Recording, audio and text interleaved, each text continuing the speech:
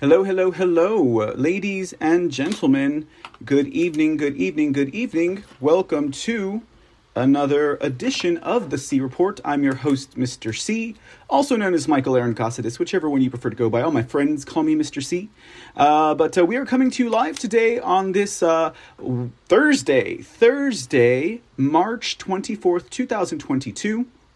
Live right now, and hope you guys have been having a wonderful Thursday.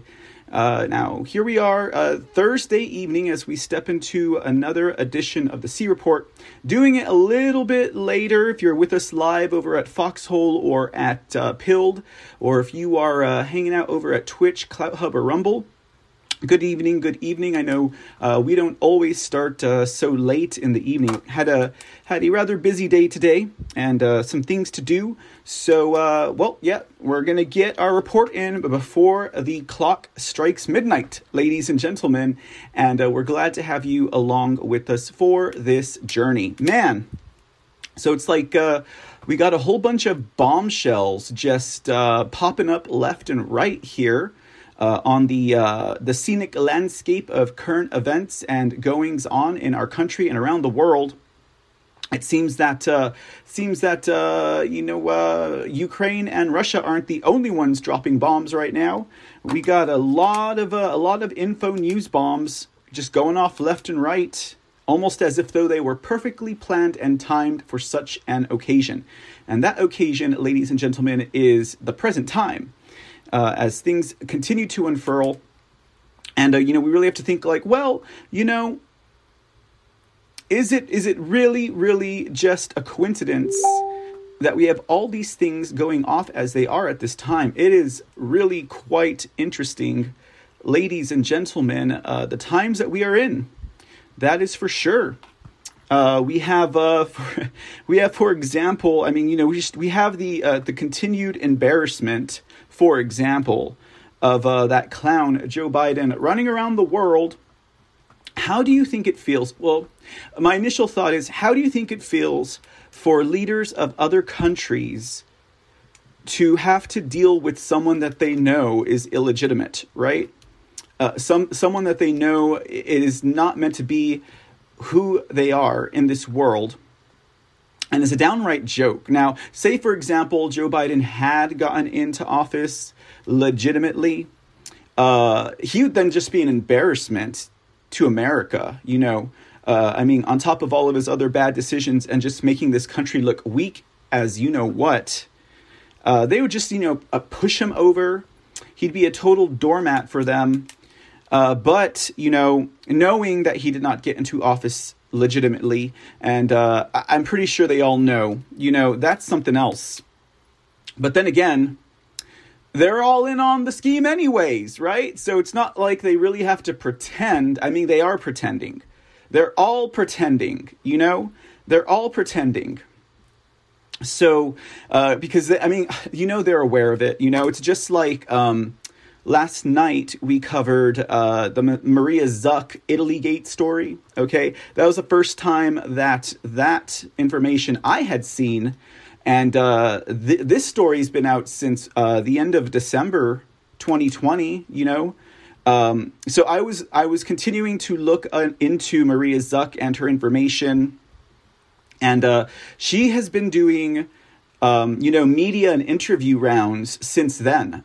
Basically, that's what she's been doing, talking about Italygate, talking about their evidence of Italy's interference via, the United States Rome consulate, their Italian consulate there in Rome, via the Netta, right?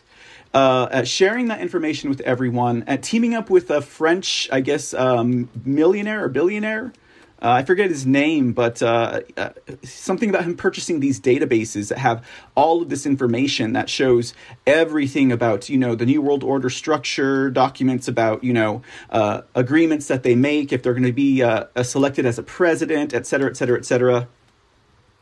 Said something like there were 54 presidential elections around the world that were rigged, not just President Trump in the United States of America.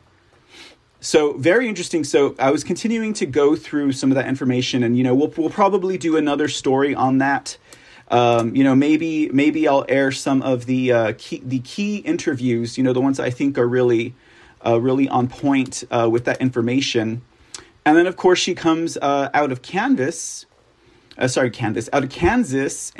she delivers all of that information to the Kansas State Senate for them to review. So, the question now is, what are they going to do with it, right?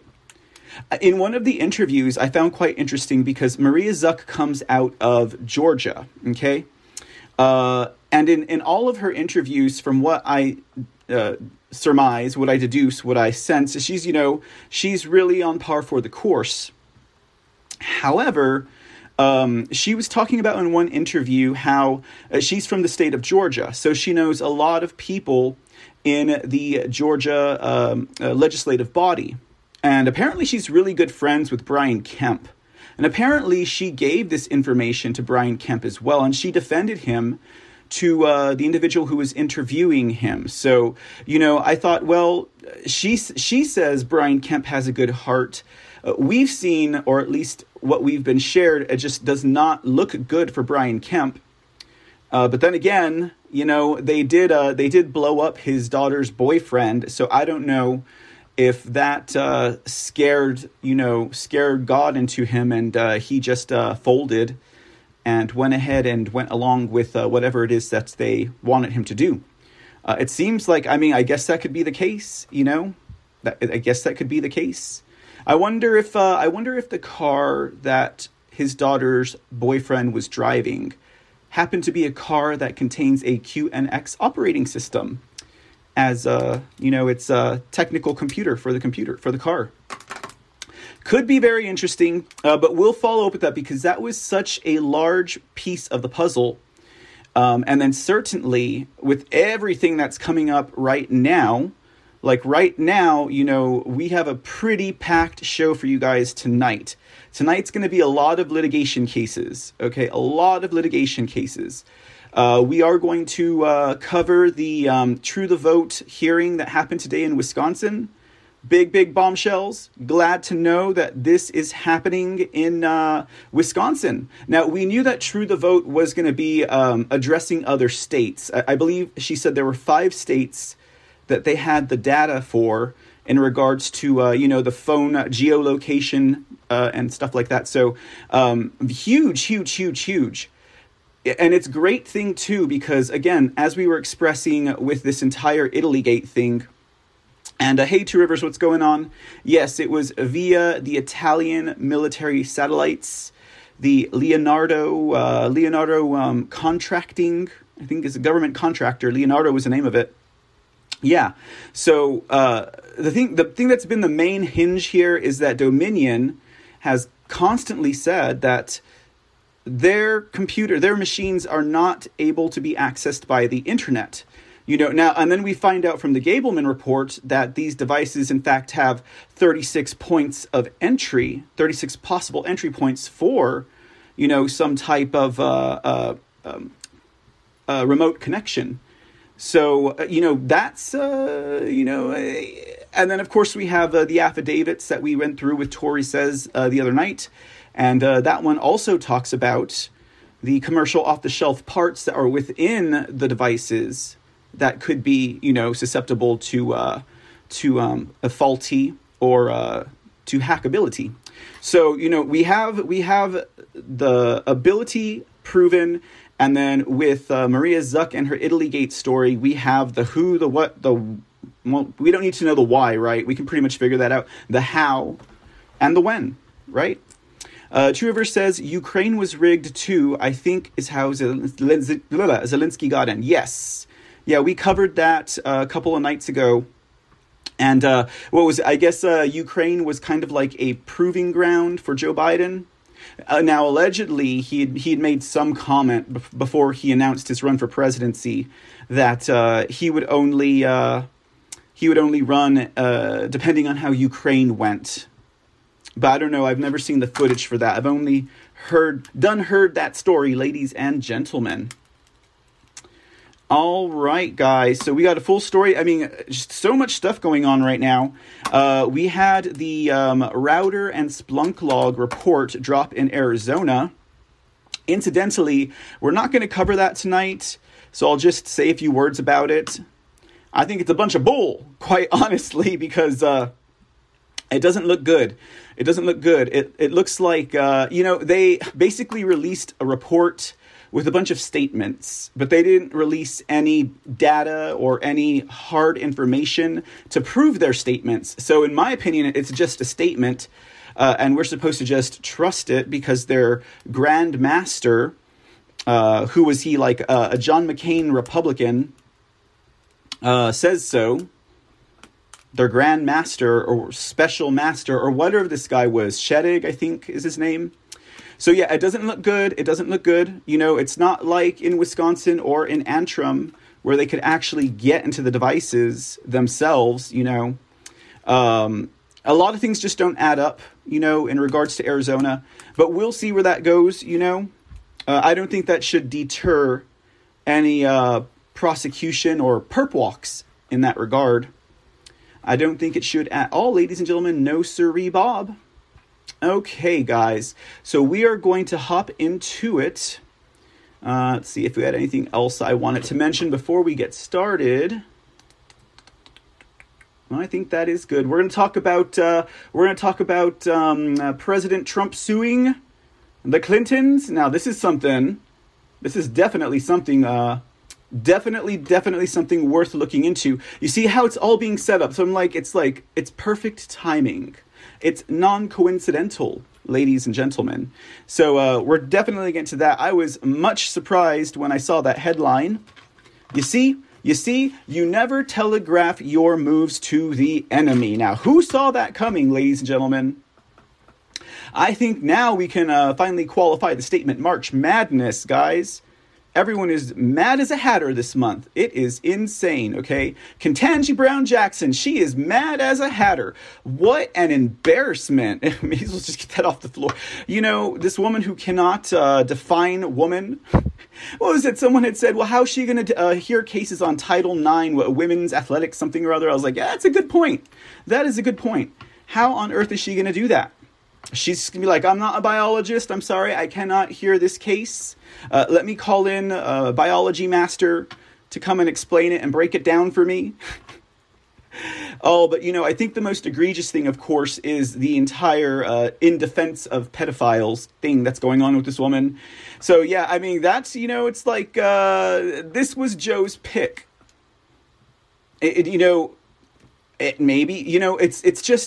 It's so embarrassing because either it's obvious they're looking for someone who will give them leniency whenever they are going before the courts, right? Or what the heck, man? What the heck? And the Republican senators that were handling this committee hearing, man, some of the information that they busted out on her. If I were her, I would be embarrassed to walk out of that courtroom. I would want a paper bag over my head. I'm telling you what, guys, it is just insane. But at least they can see exactly how it goes. Why is it that people who commit these types of crimes against innocent children get off so easily, right? Speaking of which, we also will be covering another human/child sex trafficking story tonight. One that almost went under the radar, at least for myself. And it is a pretty big one, guys. It is a pretty big one. I don't know if you guys have heard about the Larry Ray trial that's currently underway in New York right now. And this guy, yeah, it's bad. And the cherry on top, though, as cynical as it might be to say that, is that they just accidentally released a list of names of his clients. And it just so happens that a lot of these clients are on the upper echelons of Wall Street and places of power. We're talking in finance, we're talking in judiciary, we're talking police officers, Supreme Court justices. So we'll definitely get to that one tonight. I was like, whoa, why have I not heard about this case, ladies and gentlemen? I guess I've had my head in too many other rabbit holes, right, to find that one out. But, my main thing right now is really following the trail of this Maria Zucker. I want to say Zucker. Ooh, sorry, Maria. Maria Zach's story. Because I want to know where this is going to go.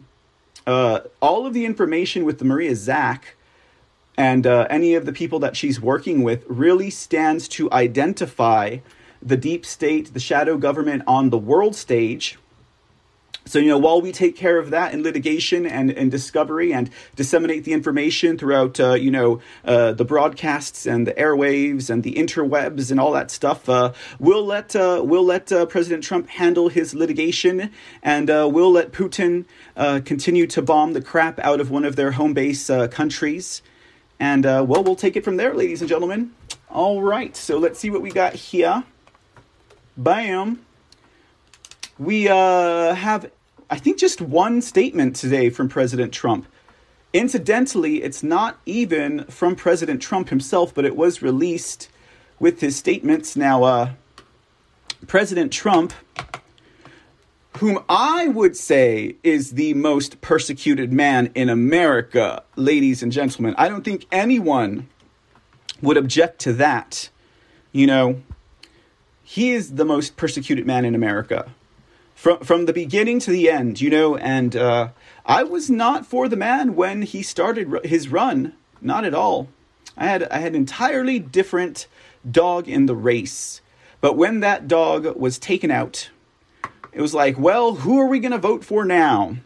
I don't like any of these people, And I was of the mindset that President Trump was absolutely a ringer for the Clintons. That's what I thought. I thought he was going to throw the race for them, or who knows, right? When it's Clinton versus Trump, they come out with the video of him grabbing some girl's crotch or something like that, But indeed, that was not the case. And I think just like many other people, it was the very fact that so much of the establishment was running and railing against him. That's when it was like, well, maybe I ought to pay attention to this candidate, okay? And then that became an admiration of his rhetoric and the things that he would say and the way that he would handle himself, and of course that blossomed into the labor of his actions. It bore great fruit. Okay, so this man was then no longer just words. He was actually doing what he said. And that's why we say, like, it's not a great thing or a great idea, I should say, to put your faith in men or women, humanity. But, we have to have our heroes. We have to have our role models. That's part of who we are, And that's not to say that we put all our faith in them. He could be a custodian for the New World Order, the man that they sent in to clean out all their trash, right? And then once the trash is taken up, he turns on the people, right? That's a rather cynical look at life. And I won't live there, ladies and gentlemen, but we'll toss the idea out there anyways. But no, I don't think so. I just don't think so. I get these crazy ideas in my head sometime, but I don't think that's the case, guys. I don't think he's a custodian for the New World Order, so to speak. But yeah, so, it's just, for example, with this lawsuit that he's dropping on the Clintons and a whole host of other people, one is like, well, it's coming. It is coming. And, he's doing these things because, Well, I mean, his entire presidency, as you, the audience, are very well aware, the man could hardly lead in executive office with all of these attacks that he suffered in numerous times. And now it's all coming home to roost. Everything is coming home to roost.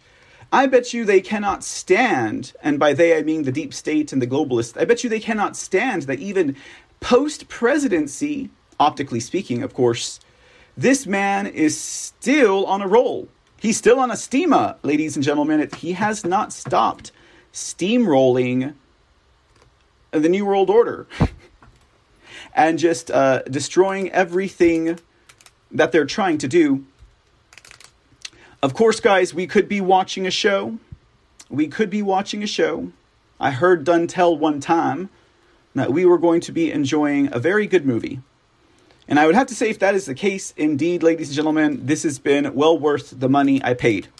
Hey, Bubbles, how's it going? Yes, we are all sinners and imperfect, right?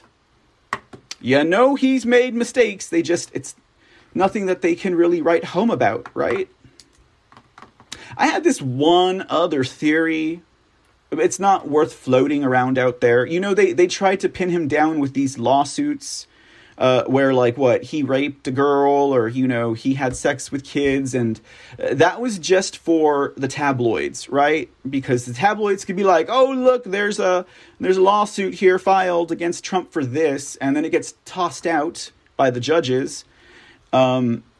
But it doesn't matter, because in the wrap-up smear campaign art form, all they need is just one news cycle and something that gives them some validity.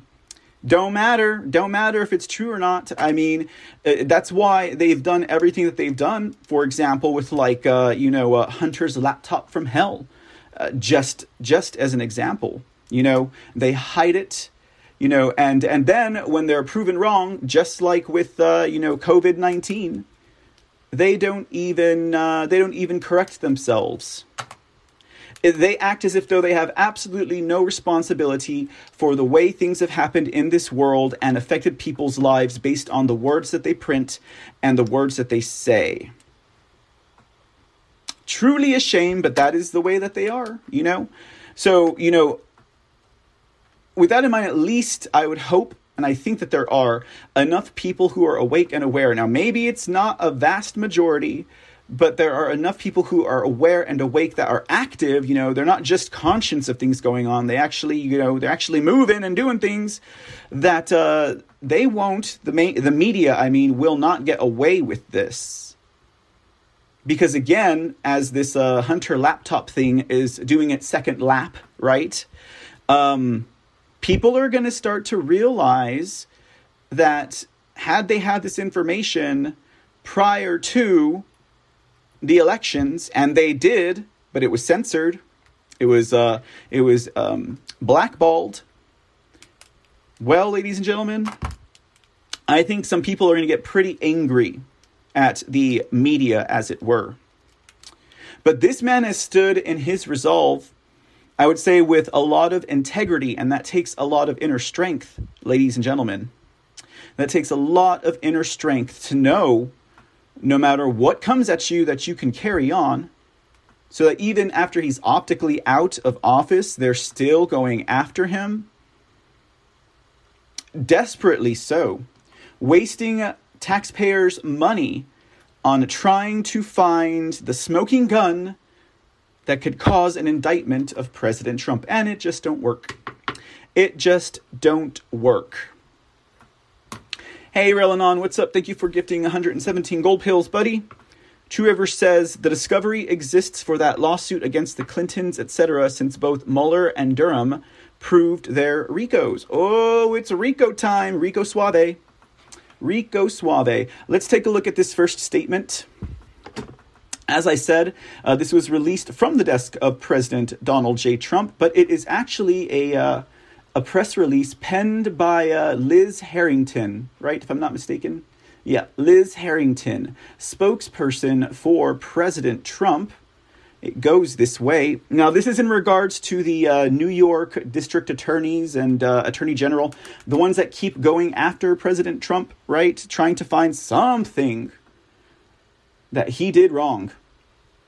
Well, it says here, a radical left lawyer who works with Chuck Schumer's brother at a Democrat law firm is upset the district attorney of New York has not yet pursued phony charges against President Trump.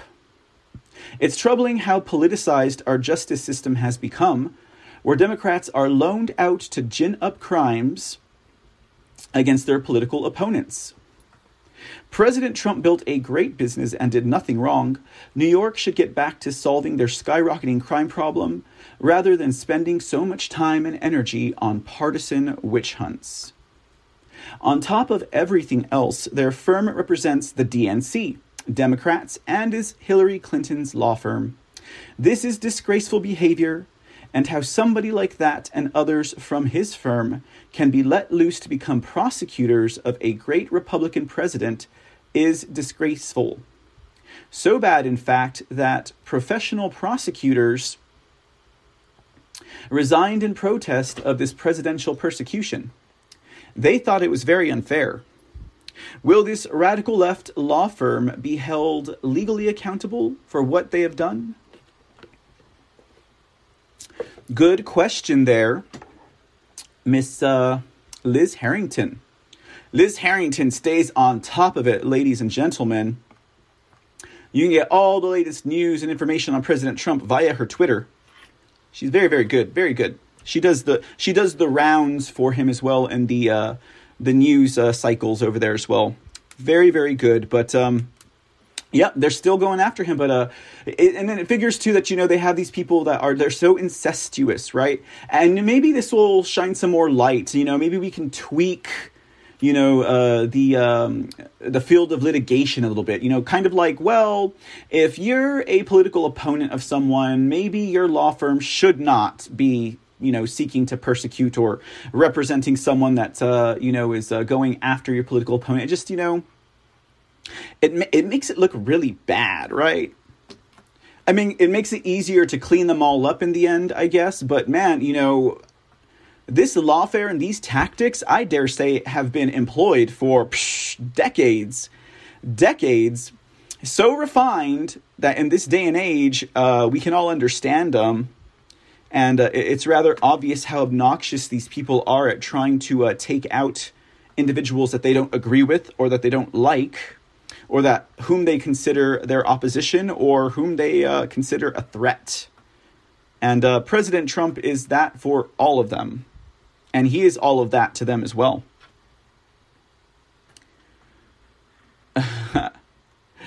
Bubble says, I remember when they used to say, where there's smoke, there's fire. Still waiting. All right. Well, you know what, Bubbles? I am proud of your patience. We've all been very, very patient. We'll really have to see what happens when this lawsuit gets underway. I mean, there's going to be a whole bunch of, back and forth and in between before we actually get to trial. Especially when you guys see the list of individuals that he's filing suit against. But, with the Durham case, I mean, you have a lot of evidence laid right there, out plain and clear, that, proves. And then on top of that, he has the failed Mueller report and all that stuff. I mean, there's a lot of stuff that he can fall back onto. But, it's kind of like this situation with Maria Zack again. If they had that data when they were going to court, for those hearings on the election theft, can you imagine what they could have done?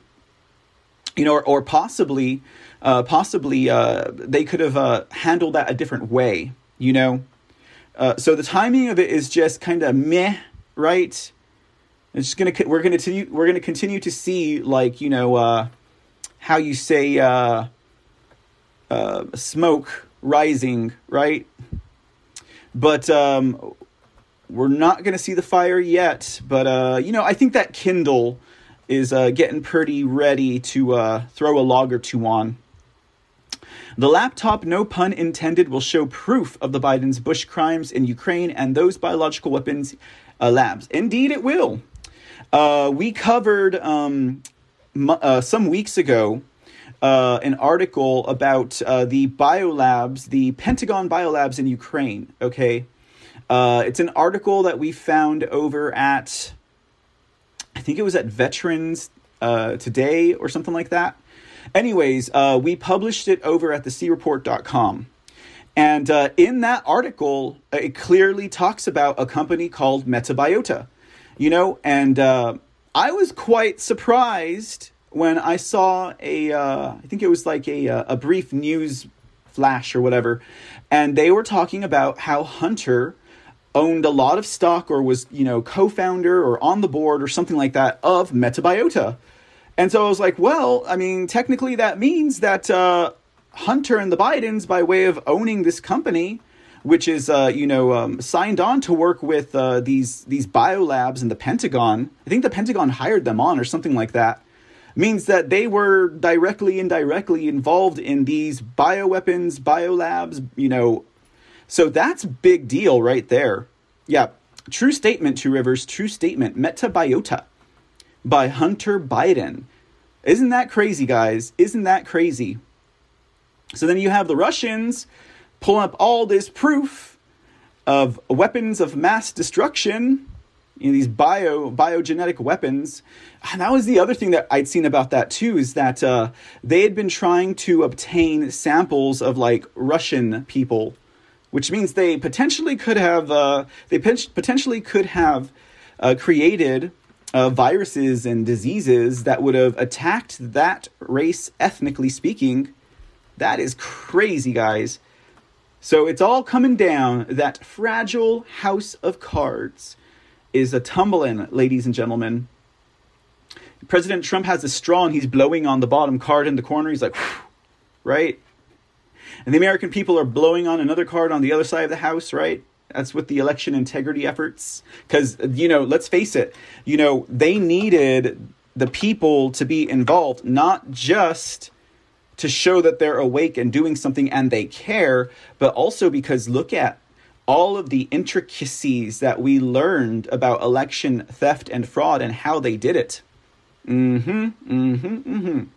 It's just oodles and oodles and oodles of evidence that's just stacking on top of each other. And I dare say Wisconsin is going to be the first state to decertify, ladies and gentlemen.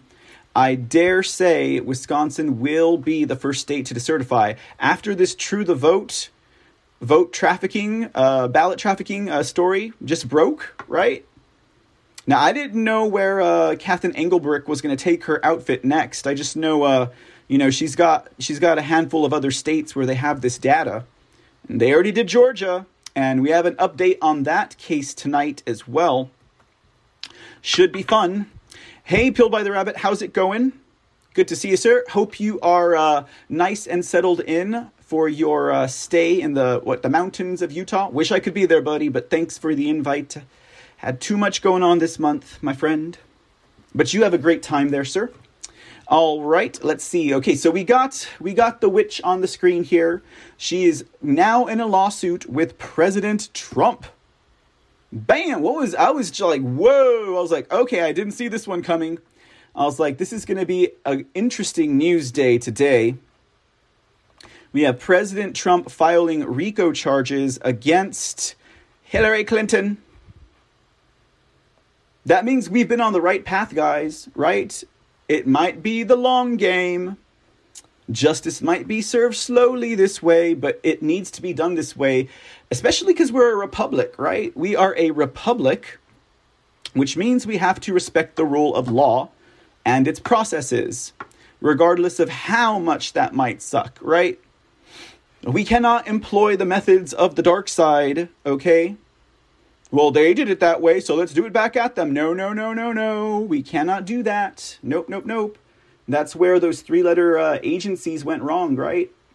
Where they're like, well, Israel uses honeypot schemes to entrap and blackmail politicians and world leaders. Why can't we do it? Yeah, that was J. Edgar Hoover's problem, because he got busted wearing panties and making love to boys. And then he was like, oh, I'm going to be blackmailed. Oh, I'm going to do that too to my political enemies. Yeah. Talk about a leader. What a loser. Okay.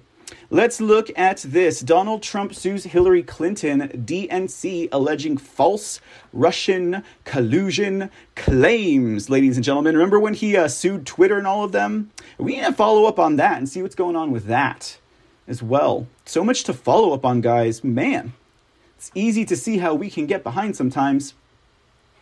Anyways, this article from Breitbart says, former U.S. President, their words not mine, Donald Trump Thursday filed a civil lawsuit against former Secretary of State Hillary Clinton, the Democrat National Committee, and others, alleging a conspiracy against him in 2016. The suit alleges the defendants maliciously conspired to weave a false narrative that their Republican opponent, Donald J. Trump, was colluding with a hostile foreign sovereignty. Trump's suit names 28 individuals and organizations as defendants, alleging they worked together in a large interlocking conspiracy to cripple his presidential campaign by alleging collusion with Russia. The Trump suit said the alleged conspiracy was so outrageous, subversive, and incendiary that even the events of Watergate pale in comparison. The federal civil suit filed in Florida accuses the defendants of a malicious conspiracy to disseminate patently false and injurious information about Donald J. Trump and his campaign, all in the hopes of destroying his life, his political career, and rigging the 2016 presidential election in favor of Hillary Clinton. Trump's civil suit claims damages in excess of $24 million. It argues that the alleged conspiracy constituted a criminal conspiracy under the Racketeer and Corruption Organizations Act. The suit claims that named defendants have consistently and regularly committed acts of racketeering activity spanning from at least April of 2015. Now, see, this is where I'm super interested, guys, because RICO, racketeering, it's across, all of these people, state lines, et cetera, et cetera, et cetera. I can't wait, because I believe this is going to happen, guys. I really believe this is going to happen. They're going to be able to tie all of the election fraud to these people. They're going to be able to do it. Now, are they going to be able to tie it directly back to Hillary Clinton? Maybe not. Are they going to be able to tie it back to the Democrat National Party or Committee, whatever? Possibly. Because let's not forget, in the cases of True the Vote, okay?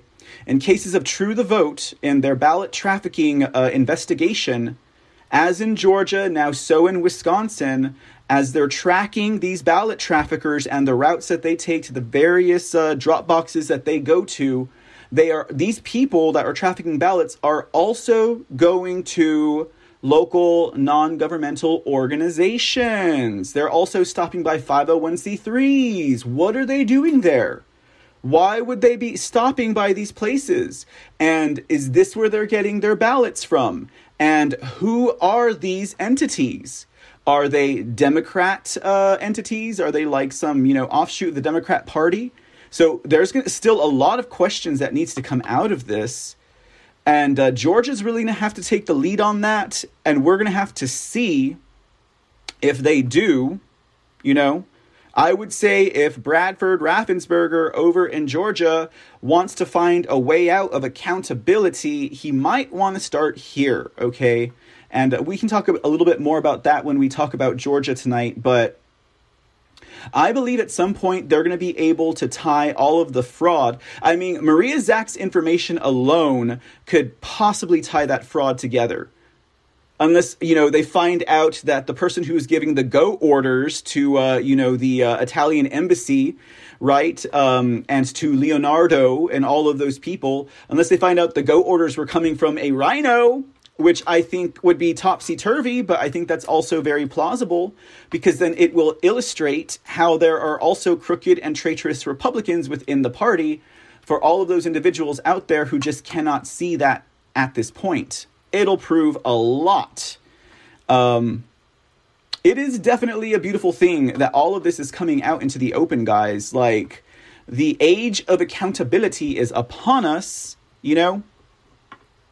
And I hopefully humanity follows suit. You know what I mean? Hopefully humanity follows suit. And then we'll step out of that paradigm of, I'm the boss, so I'm going to do what I want. And then their subordinate being like, well, you know what, my boss does it, so I'm going to do it. And then that subordinate being like, well, my boss does it, so I'm going to do it, right? Can anyone just have a little bit of integrity and not try and, do something that's like untoward just because their direct supervisor does it too? I mean, come on, really. Anyways, I don't know.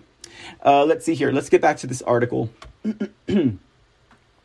It says, it further alleges the RICO defendants, through and using the enterprise, engaged in and continues to engage in a coordinated effort to destroy the plaintiff's political career and impede his ability to effectively govern as President of the United States. After a 2-year investigation, former special counsel Robert Mueller found that Russia did interfere in the 2016 election, but said he was unable to conclude whether Trump's campaign colluded with the Russian government or whether Trump obstructed the investigation. In 2019, former Attorney General, the B-2 bomber, Big Booby William Barr, tapped John Durham to investigate the origins of the 2-year Russia probe. Durham's investigation has yielded 3 indictments, but has not produced evidence of a widespread conspiracy against President Trump. So saith The Hill. Breitbart, you're better than that. You don't need to quote The Hill unless you're just using them as a scapegoat to put that thought into everyone's head.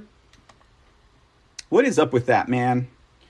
Yeah, I heard The Hill was defending, the laptop from hell or something like that. Who would be so stupid to do that?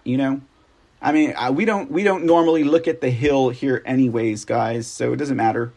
But yeah, that's ridiculous. Here's a copy of that. Lawsuit, guys. Let's see here. President Trump taking on Hillary Clinton, the Hillary Clinton Foundation, right? I'm sure that's Hillary FACC. Democrat National Committee, DNC Service Corporation, Perkins Coie, Michael Sussman, Mark Elias, Debbie Wasserman Schultz, Charles Halliday Dolan Jr., Jake Sullivan, John Podesta, Robert Mook, Philippi Rhines, Fusion GPS, Glenn Simpson, Peter Fritsch, Nellie Orr, Bruce Orr, Orbis Business Intelligence, Christopher Steele, Igor Danchenko, New Star, Rodney Jaffe, not to be confused with Jaffe Joffer, James Comey, Peter Strzok, Lisa Page, Clevin Kleinsmith, Andrew McCabe, and John Doe's 1 through 10. Said names being fictitious and unknown persons. Is that a joke? Did he put a joke in there or what? And ABC Corporations 1 through 10. Said names being fictitious and unknown entities. Are those their anonymous sources, right? Maybe that's what that's all about. So that's pretty. It's a pretty hefty list right there. I bet you that's just to start. Let's see. Let's read some of this, guys, just so we can have it on record. It says, in the run-up to the 2016 presidential election, Hillary Clinton and her cohorts orchestrated an unthinkable plot, one that shocks the conscience and is an affront to this nation's democracy. Acting in concert, the defendants maliciously conspired to weave a false narrative that the Republican opponent, Donald J. Trump, was colluding with a hostile foreign sovereignty. The actions taken in furtherance of this scheme falsify evidence, deceiving law enforcement, and exploiting access to highly sensitive data sources are so outrageous, subversive, and incendiary that even the events of Watergate pale in comparison. Under the guise of opposition research, data analytics, and other political stratagems, the defendants nefariously sought to sway the public's trust. They worked together with a single self-serving purpose to vilify Donald J. Trump. Indeed, their far-reaching conspiracy was designed to cripple Trump's bid for presidency by fabricating a scandal that would be used to trigger an unfounded federal investigation and ignite a media frenzy. The scheme was conceived, coordinated, and carried out by top-level officials at the Clinton campaign and the DNC, including the candidate herself, who attempted to shield her involvement behind a wall of third parties. To start, the Clinton campaign and the DNC enlisted the assistance of their shared counsel, Perkins Coie, a law firm with deep Democrat ties, in the hopes of obscuring their actions under the veil of attorney-client privilege. Perkins Coie was tasked with spearheading the scheme to find or fabricate proof of a sinister link between Donald J. Trump and Russia. To do so, Perkins Coie launched parallel operations. On one front, Perkins Coie partner Mark Elias led an effort to produce spurious opposition research claiming to reveal illicit ties between the Trump campaign and Russian operatives. On a separate front, Perkins Coie partner Michael Sussman headed a campaign to develop misleading evidence of a bogus back channel connection between the email servers at Trump Tower and a Russian-owned bank. Mark Elias, in his mission to obtain derogatory anti-Trump opposition research, commissioned Fusion GPS, an investigative firm, and its co-founders, Peter Frisch and Glenn Simpson, and directed them to dredge up evidence, actual or otherwise, of collusion between Trump and Russia. Frisch and Simpson in turn enlisted the assistance of Orbis Limited and its owner, Christopher Steele, to produce a series of reports purporting to contain proof of the supposed collusion. Of course, the now fully debunked collection of reports, known as the Steele dossier, was riddled with misstatements, misrepresentations, and most of all, flat-out lies. In truth, the Steele dossier was largely based upon the information provided to Steele by his primary subsource, Igor Danchenko, who was subsequently indicted for falsifying his claims.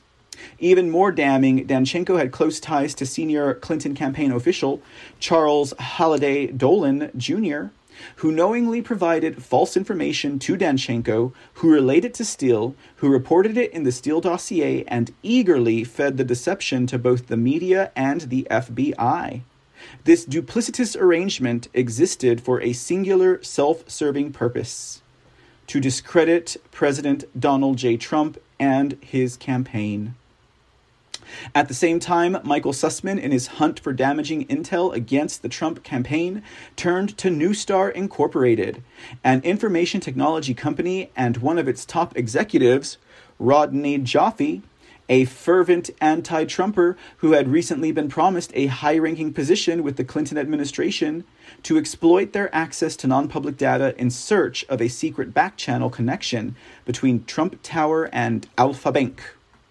When it was discovered that no such channel existed, the defendants resorted to truly subversive measures: hacking servers at Trump Tower, Trump's private apartment, and most alarmingly, the White House.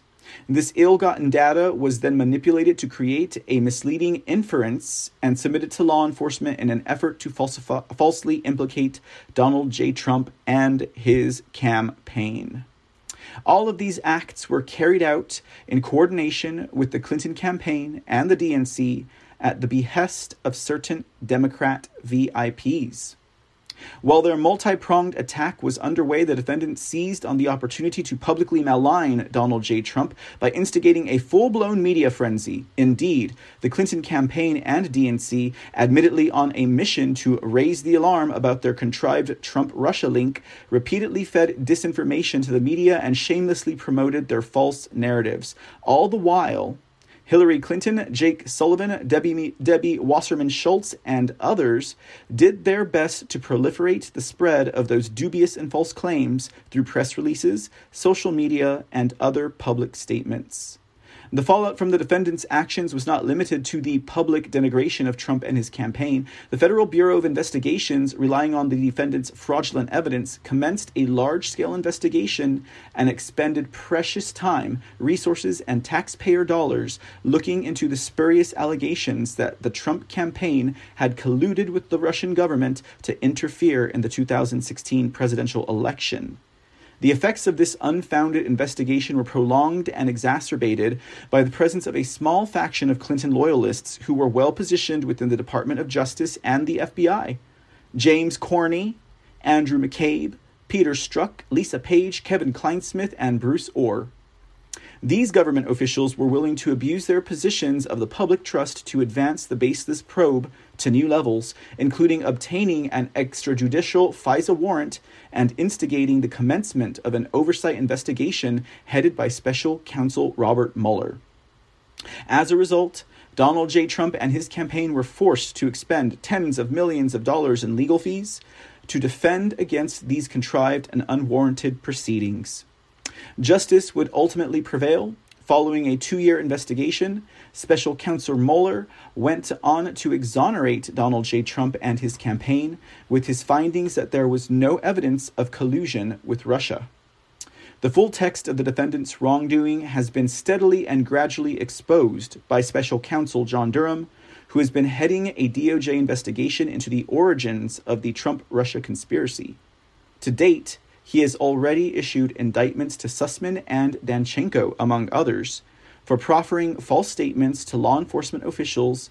As outlined below, these speaking indictments not only implicate many of the defendants named herein, but also provide a great deal of insight into the inner workings of the defendant's conspiratorial enterprise. Based on the recent developments and the overall direction of Durham's investigation, it seems all but certain that additional indictments are forthcoming. In short, the defendants, blinded by political ambition, orchestrated a malicious conspiracy to disseminate patently false and injurious information about Donald J. Trump and his campaign, all in the hopes of destroying his life, his political career, and rigging the 2016 presidential election in favor of Hillary Clinton.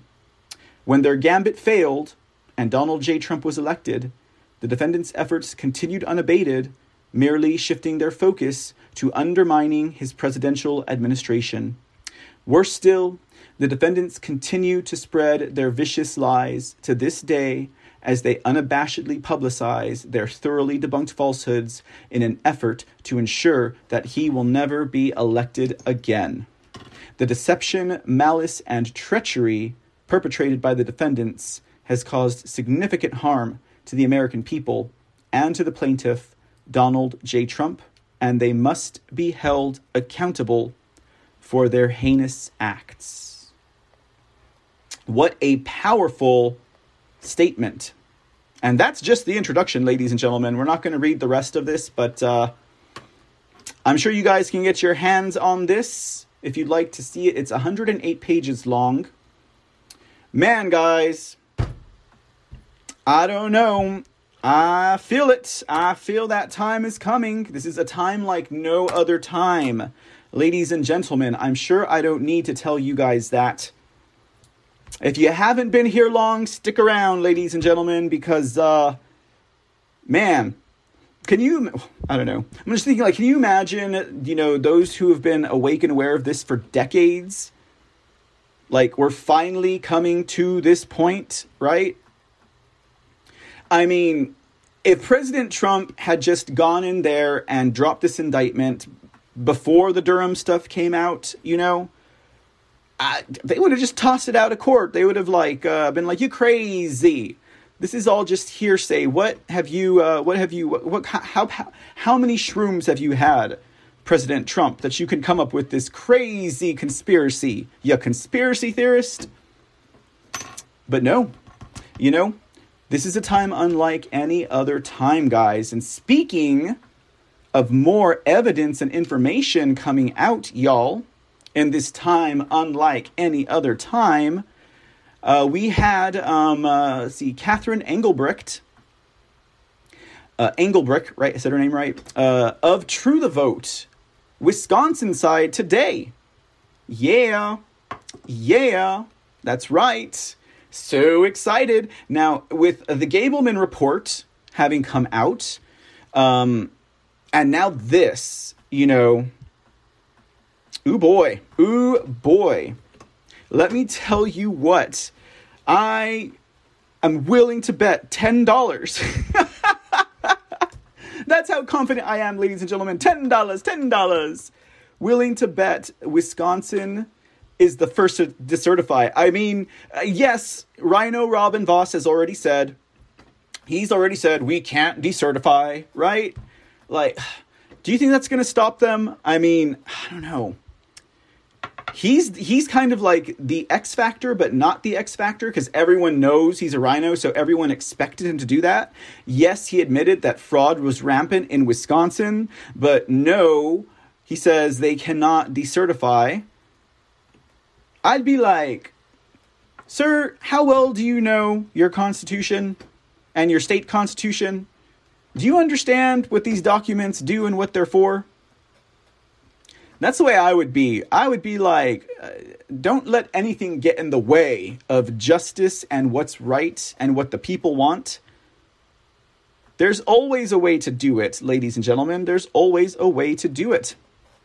But anyhow, so True the Vote, ladies and gentlemen, you may remember, broke some headlines sometime along the summertime. And this is probably about July or August, where they announced that they were doing an investigation into ballot trafficking. Of course, they didn't call it ballot trafficking back in the summer.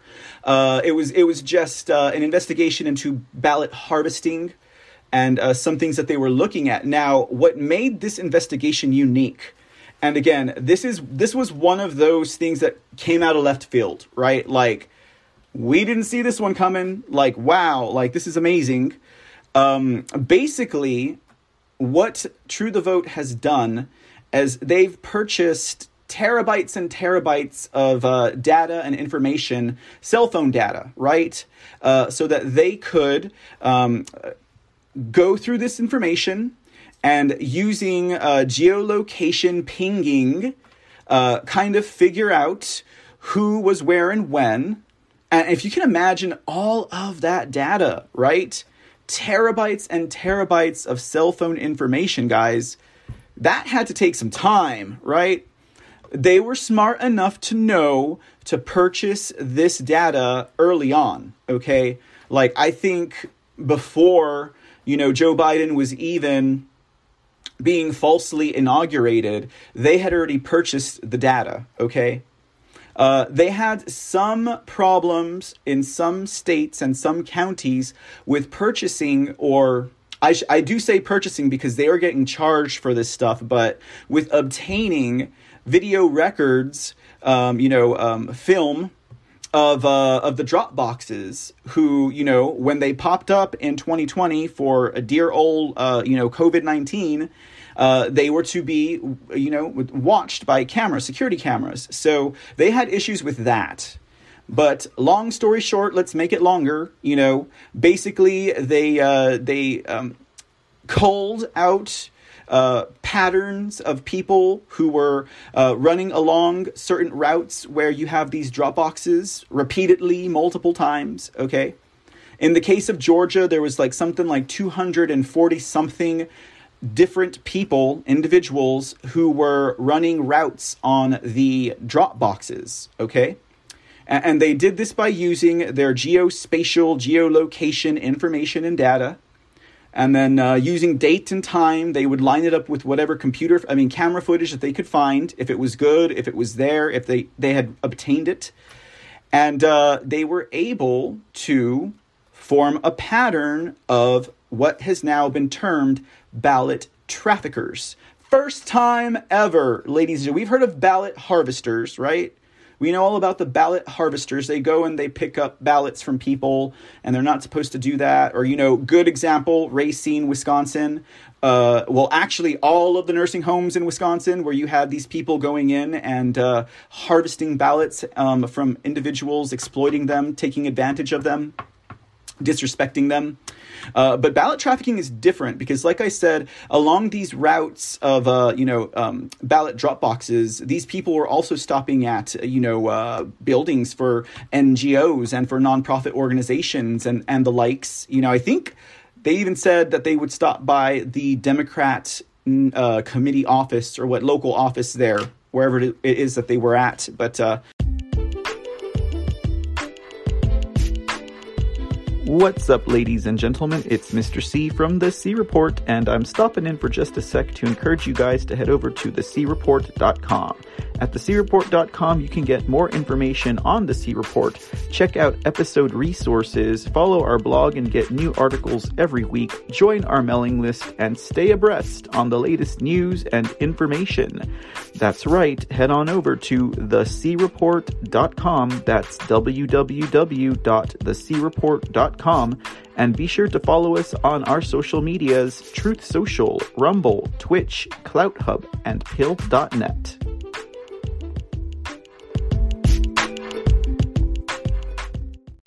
That was in Georgia, right? In Georgia, they found 240-something ballot traffickers. They forced Bradford Raffensperger to open an investigation because obviously not only did they have the data and the evidence and, visual evidence as well. I mean, I'm sure, Bradford Raffensperger could have pulled a State Farm Arena moment and been like, oh, that's just urban legends. Yeah, it's urban myths here, with Wanda Freeman and the other one, Andrea Moss, pulling buckets out from underneath tables and, quintuple scanning ballots. That's just an urban myth. Didn't happen, right?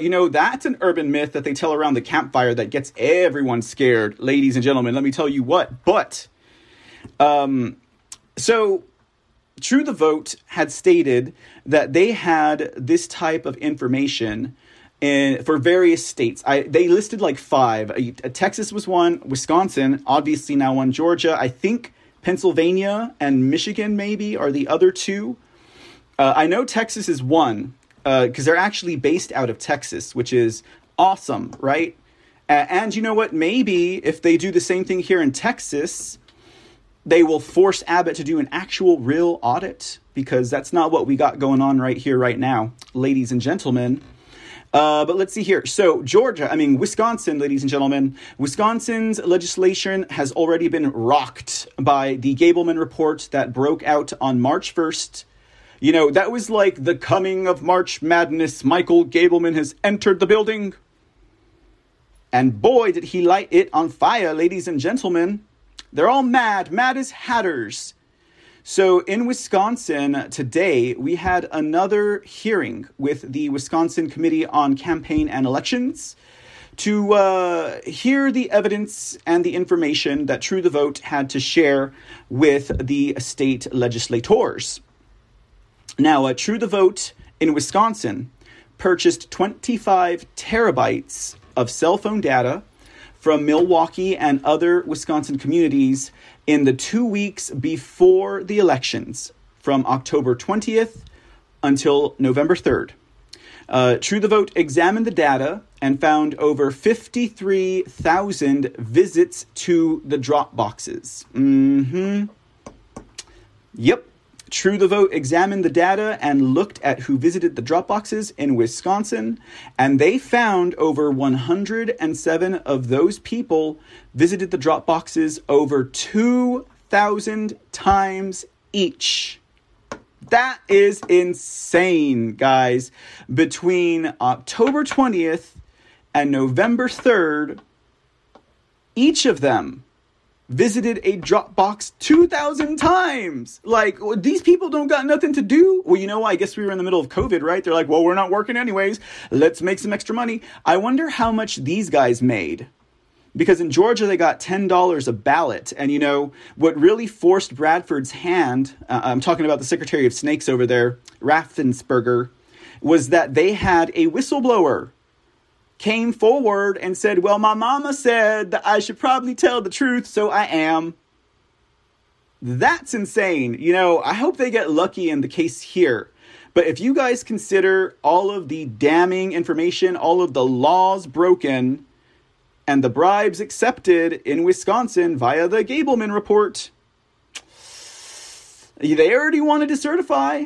I mean, screw Arizona at this point, Oh, man, I don't know what to say about Arizona anymore.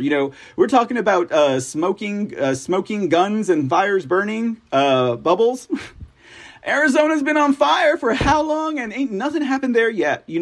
I am not going to give up hope, though. We can't give up hope. We have to have faith, okay? Maybe we don't need to use the word hope. Faith. We have to have faith. Justice will be served. I mean, it would be egregious for them not to do anything, when in the face of all of the evidence, when everyone is watching, like, don't they get it? Like, people are paying attention nowadays. Like, people are looking and watching and following the story. And we're not letting it go, So I don't understand why these people seem to think like they're behind some kind of invisibility shield. Like, they're all Hunter Biden, right? Well, it seems that even Hunter Biden's going to have his comeuppance because, well, the entire Biden family is, for that matter. The entire Biden family is. If we're really watching a movie, wouldn't it be interesting if everyone was instructed to not do anything about the Hunter Biden laptop and to not talk about it? So this way they could, they could show everyone how they are, right? If this thing was already won, that's like third or fourth level of conversation from here, I know. It's a little bit out here for what we're talking about. Anyways, back to Wisconsin. So yeah, this would mean that these out-of-work Wisconsins who were probably receiving, COVID relief fund money, et cetera, et cetera, et cetera, were getting some extra monies. I wonder if they're going to report that on their taxes. I know that's like, an inconsequential point, but I'd rather they be indicted and they pay their time another way, right? But that means they went over 15 times per day to these boxes.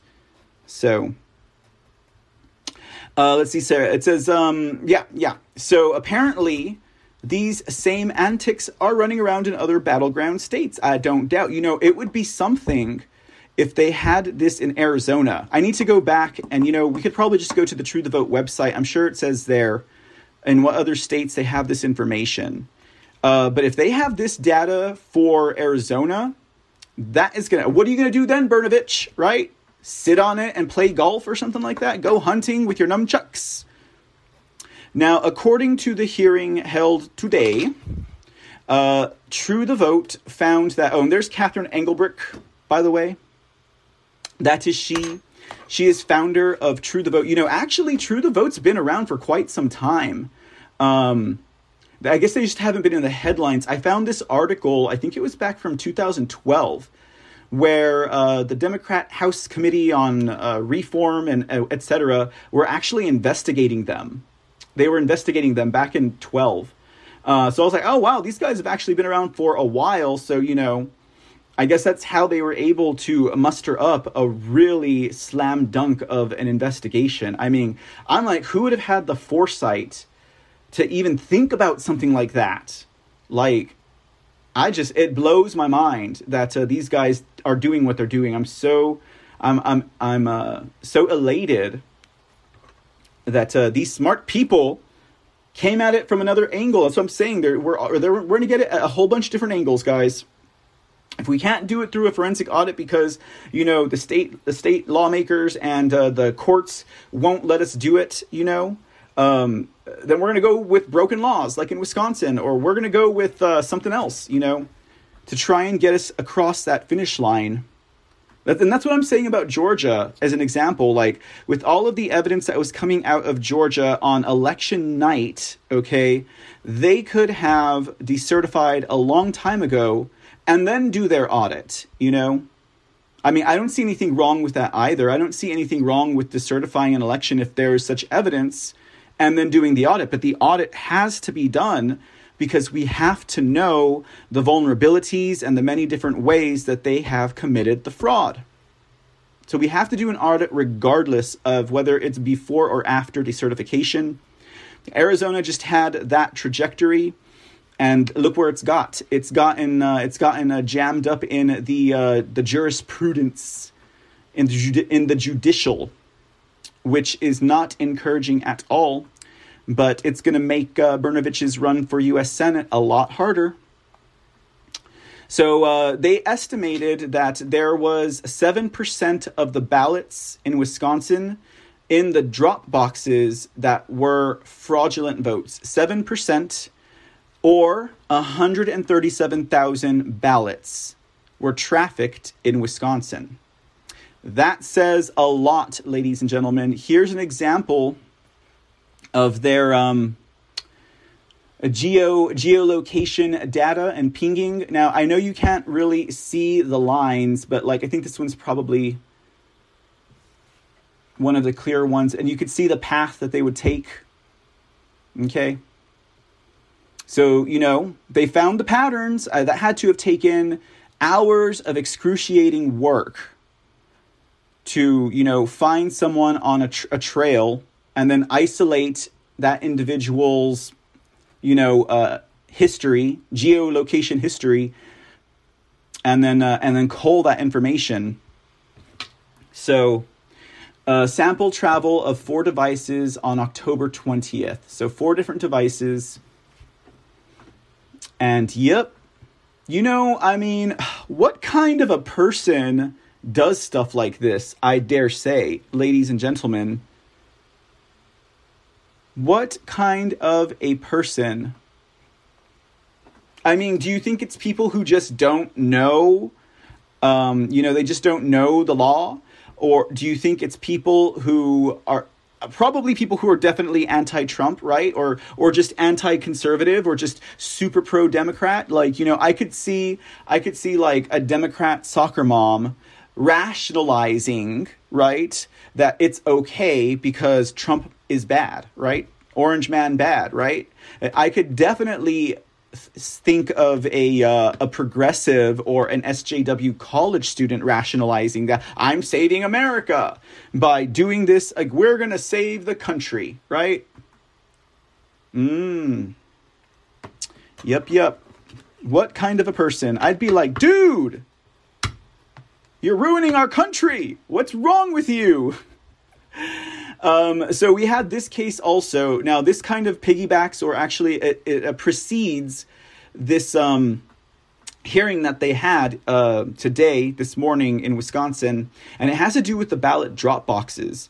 Because basically, I don't know, back in like January, February, you had one of the judges in Wisconsin rule that ballot drop boxes are unconstitutional in Wisconsin, as per the state constitution, the laws written in their state. But then, of course, you have little Rhino Robin Voss, who keeps doing everything in his power to try and make these ballot drop boxes legal, okay? Even to the point of sneaking in verbiage to that effect in recent in recent bills, okay? Sneaking it in so that this way they can make it legal, okay? They can make it legal. So Robin Voss, guys, I mean, I don't know, President Trump. I think it's about time you lay down that hammer, you know, because Robin Voss was also part of a national committee that was effective in getting these ballot drop boxes into all 50 states, or wherever it is that they are. You know, maybe it's not all 50 of them, but, you know, he served on a board that did that, you know, not just for Wisconsin. So this guy's clearly on some other planet, and that planet is not the same planet that his constituents reside on, and he must walk around in a bubble. I'm sure he's aware, but at the same time, it's like, dude, like, everyone sees it. And you know, what kind of a person, Robin Voss, to look President Trump in the eyes and tell him that he's for election integrity? Yeah, I'm like, do you think President Trump can sense the lies coming off of him? It's just seeping off of him. So in this article, it refortifies. It talks about these ballot drop boxes. And apparently, the RNC is backing them up in Wisconsin. And there was a court ruling about it at the Wisconsin Supreme Court. Headline reads, RNC GOP groups ask Wisconsin Supreme Court to affirm lower court ruling against ballot harvesting. Okay, so they need to get their harvesting and their trafficking and all of that figured out. But it says the Republican National Committee and 2 other GOP groups filed a joint amicus brief on Wednesday in a Wisconsin Supreme Court case regarding a ballot harvesting in state elections. The case Teagan v. Wisconsin Election Commission revolves around a Wisconsin Election Commission policy adopted during the 2020 presidential election that allowed absentee voting via drop boxes and ballot harvesting.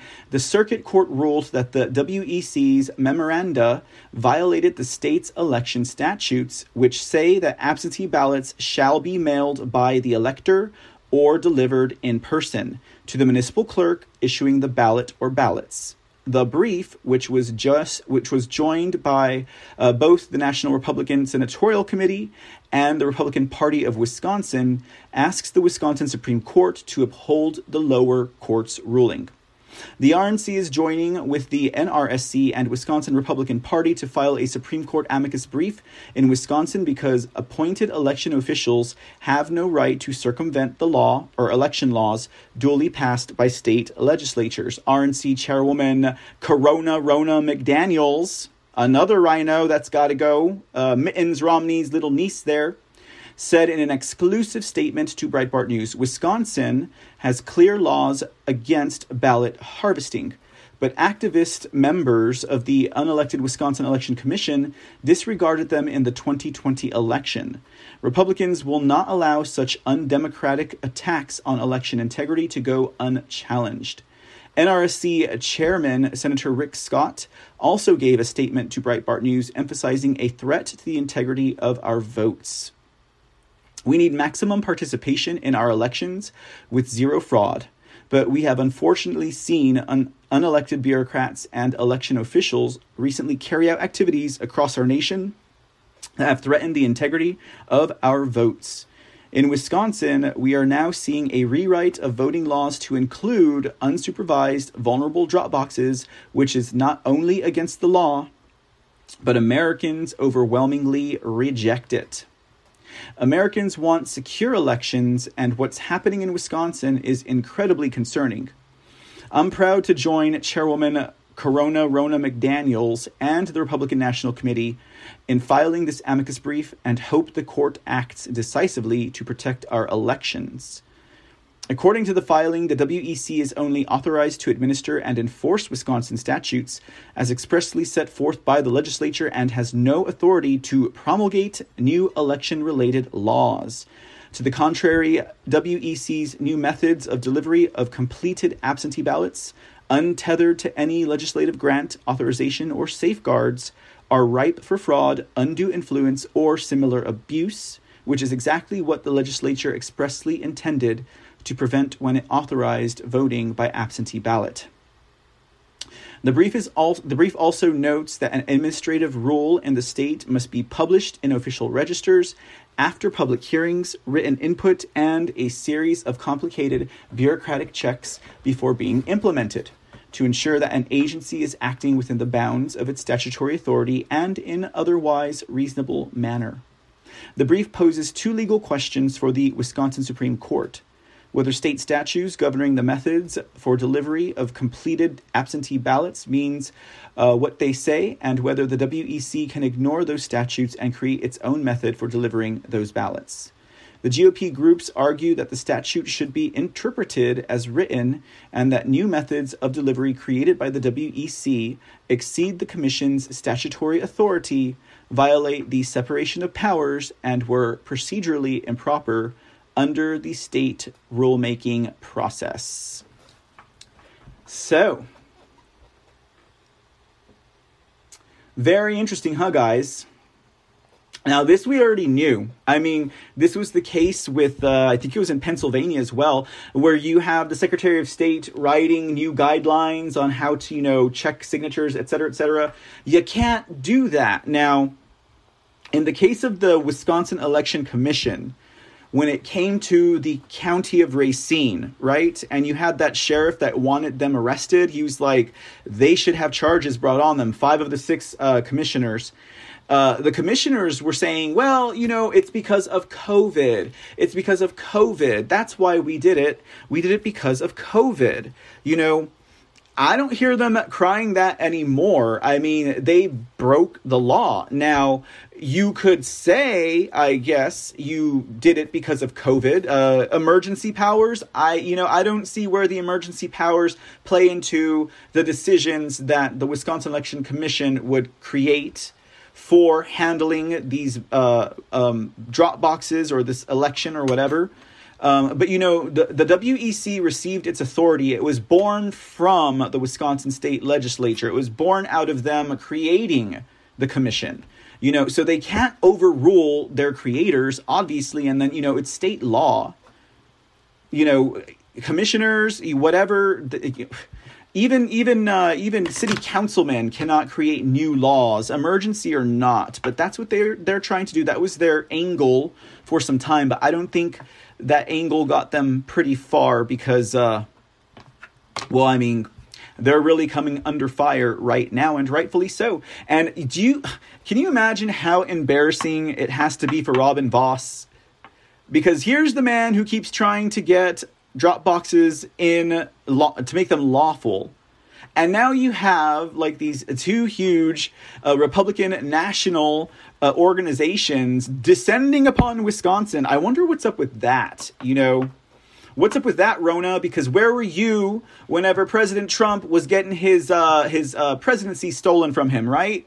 Where were you, Rona? Why are you here now? Is she up for re-election also, Rona? I mean, come on. You're a little bit too late, hun. I mean, thank you for giving the assist in Wisconsin, but I think that True the Vote and Gableman had this one down. But it is going to put more pressure on Vos.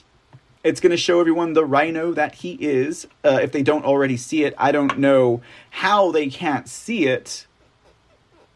It's pretty obvious Robin Vos is a rhino, okay?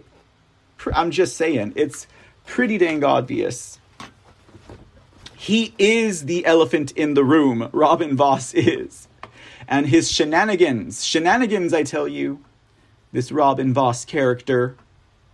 All right, that's going to take us over to an update in Georgia and their True the Vote investigation. Now, like I said already, we have Bradford Raffensperger, who's claimed time and again, like, they were the gold standard of how to run an election, right? They were in the top, the top 10 of the best, top 5 of the best executed and most secure election in 2020. These are his words. I'm paraphrasing. They're not mine. Okay.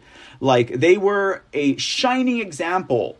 Okay, regardless of the fact that he and his lawyer had a little scout on the ground that was feverishly taking notes about everything that he saw. And, and we've been through these notes several times. It was like 27, 29 pages of notes that this guy was taking. Okay. And, I see that they're, running the same ballot in a couple or 3 times. I don't know if they're supposed to do that, but okay. We've got these belligerent election helpers who are saying that they want to tear shit up. There's issues with these ballots because I see them just bringing them in these plastic totes, and I think they're supposed to be in like a steel locked box, and there seems to be huge chain of custody issues, and multiple times he made those statements in his notes, but they are the shining example, right, of the urban myths, Wandrea Moss and Ruby Freeman, right? Those are urban legends, right? Those are urban legends. The ghostly tale of Wandrea Moss, woo, and Ruby Freeman, oh, and the tale of how they stole the election. Man, tell that story around a campfire. I will not be able to sleep at night. Don't show me any pictures, guys. So somehow they are the spitting example of election management. Yeah. So, Bradford Raffensperger, who I don't think he's a rhino. I really think he's just a Democrat, is really what he is. He's not a rhino. He's not bought out and in someone's pocket. He went in being a Democrat to just screw everything up, right? He had another agenda. That is what I think the definition, or the difference in that definition could be, right? A rhino is someone who says they're a Republican or conservative, but they're beholden to whomever pays them. Someone like Bradford Raffensperger is like a double agent, okay? He's like, I don't need you to pay me. I'm going to do what they don't want me to do anyways. You know, he's in his own league there. I mean, there are probably several people, but never mind the stories that we shared with you guys a long time ago, that they actually have firms in Georgia where they literally run Democrats as Republicans. Literally. Hey, MacGyver, what's up? Thanks for gifting the can. Glad to see you in the audience today. Much appreciated, sir.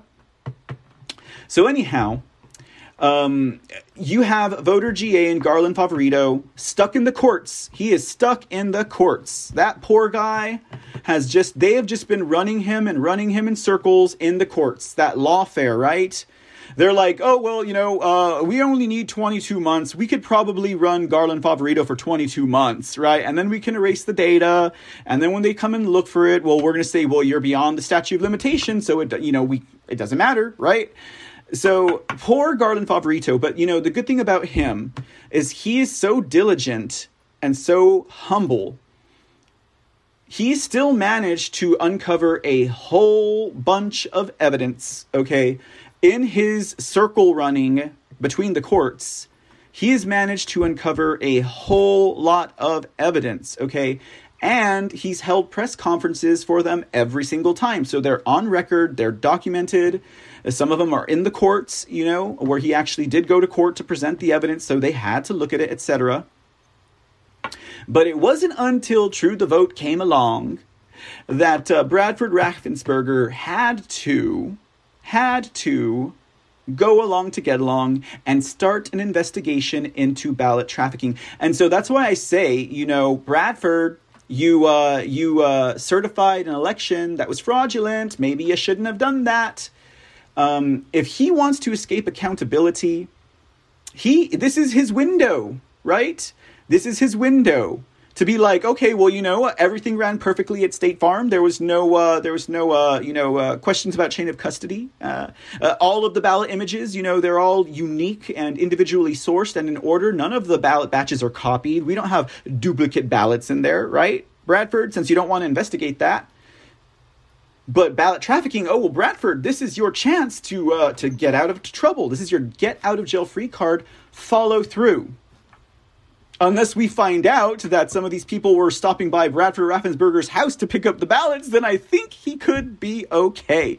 But will he do it? I don't know. I'm really interested because they presented this information and they handed it over to Bradford Raffensperger, keeping in mind that Brian Kemp had this information before Bradford Raffensperger, and both of them did nothing about it. Okay? But now Bradford Raffensperger has his hand forced. And in an update, oh, there he is. I could have had that ugly mug on the screen the entire time, but I thought I would spare you guys. That's Bradford Raffensperger. Okay. In an update, they are moving forward with this case. So this is a good one, guys. A good update to this case here. Let's check it out. Georgia ballot harvesting probe advances as state elections board approves the subpoenas. All right. Yes, ma'am. Let's do it. Now it says here, action allows a Secretary of State investigators to compel testimony and delivery of evidence. The Georgia Elections Board has approved a subpoena to secure evidence and testimony in an ongoing investigation into whether third-party liberal activists illegally gathered thousands of absentee ballots in the 2020 general election and a subsequent runoff that determined Democrat control of the U.S. Senate. The vote was a major win for Secretary of State Brad Raffensperger, who announced the investigation into alleged ballot harvesting in January and was seeking the subpoena authority to assist the probe. The subpoena power will allow Raffensperger's team to secure evidence about a whistleblower who alleged to an election integrity group that he participated in a large operation to gather ballots in which activists were paid $10 for each ballot they delivered. Georgia law expressly prohibits third parties from collecting, gathering, or delivering absentee ballots, except in the case of immediate relatives. A vote on the subpoena was delayed by weeks as the election board could not decide on a new chairman.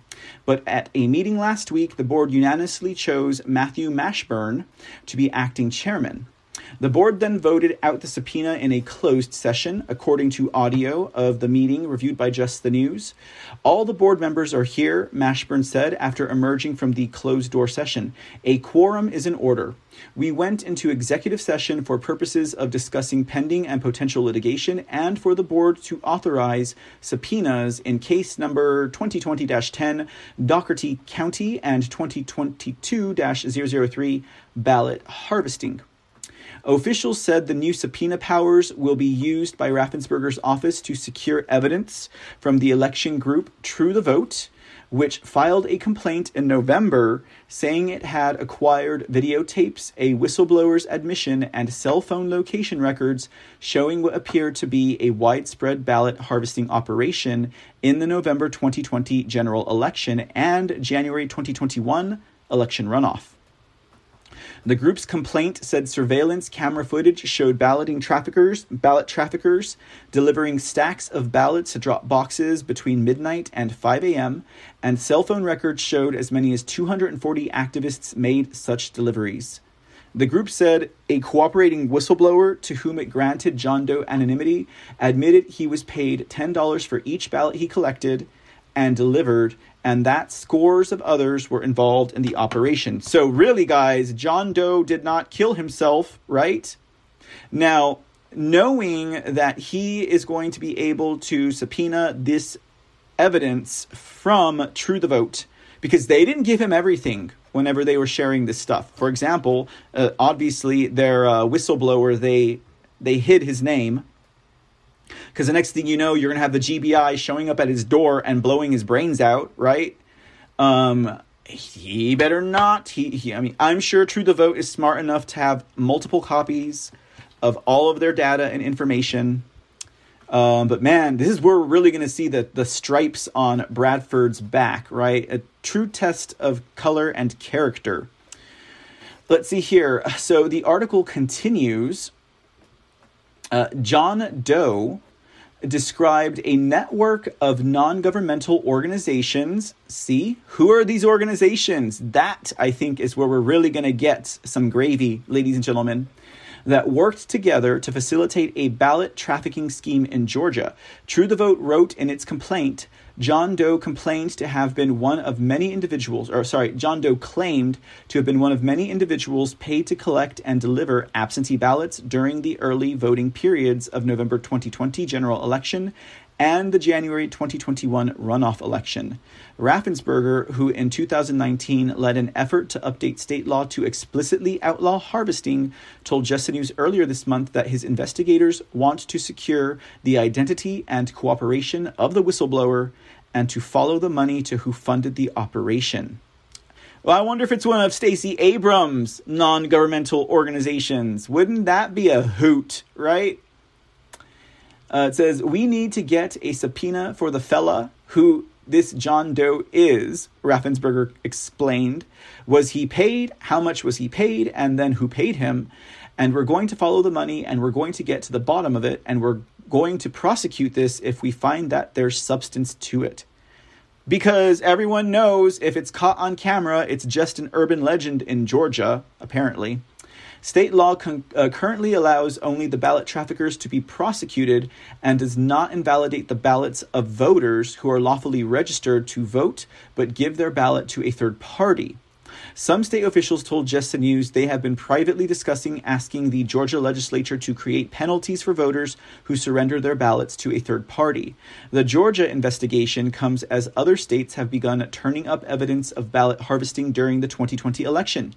Arizona has prosecuted several activists for illegally collecting third-party ballots, while the former state Supreme Court justice named to oversee an election integrity probe in Wisconsin recently offered evidence that third parties may have cast ballots on behalf of physically or mentally incapacitated nursing home residents. Georgia has had at least one famous case of ballot harvesting in which a local judge and a lawyer were charged more than a decade ago in Chattooga County with using a postal machine to put postmarks on third-party absentee ballots and deliver them in a razor-thin election in 2006 where the judge was leading. The late state court judge Carlton Vines was charged with unlawful possession of ballots, conspiracy to commit election fraud, and making false statements in connection with filing notice of candidacy. His first trial ended in a deadlocked jury in 2009, and a second trial was averted when Vines agreed to resign his judgeship. Okay, so enough about that. How interesting, huh, guys? So we'll have to keep our eyes on Bradford. We will have to keep our eyes on Bradford. He says he wants to prosecute only if there's substance. Never mind all the video footage, right? That's a lot of hard work, that is, guys. That's a lot of hard work. All right, guys, here's a face that you probably don't mind seeing. This is one Durham, right? Otherwise known as the Punisher. Mr. John Durham, Special Counsel John Durham, pardon me. And we have an update for his investigation as well. Of course, you know, I'd say President Trump really stole his thunder today, but hey, it is definitely worth reporting on. Now, this has to do with the case involving Igor Danchenko. Okay, so where we last left off with the Durham investigation, we had the Michael Sussman legal team asking the judges to dismiss the case, and with a retort from John Durham saying, "Don't do it, judge." Okay, so that happened. Now it appears that John Durham is set to release investigative information, documents, etc., regarding the case with Igor Danchenko.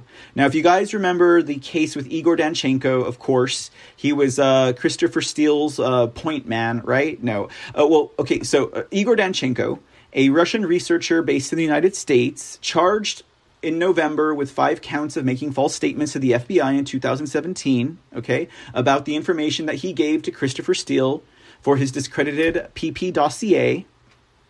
That guy, Danchenko, okay. He's pleaded not guilty, of course, they all do.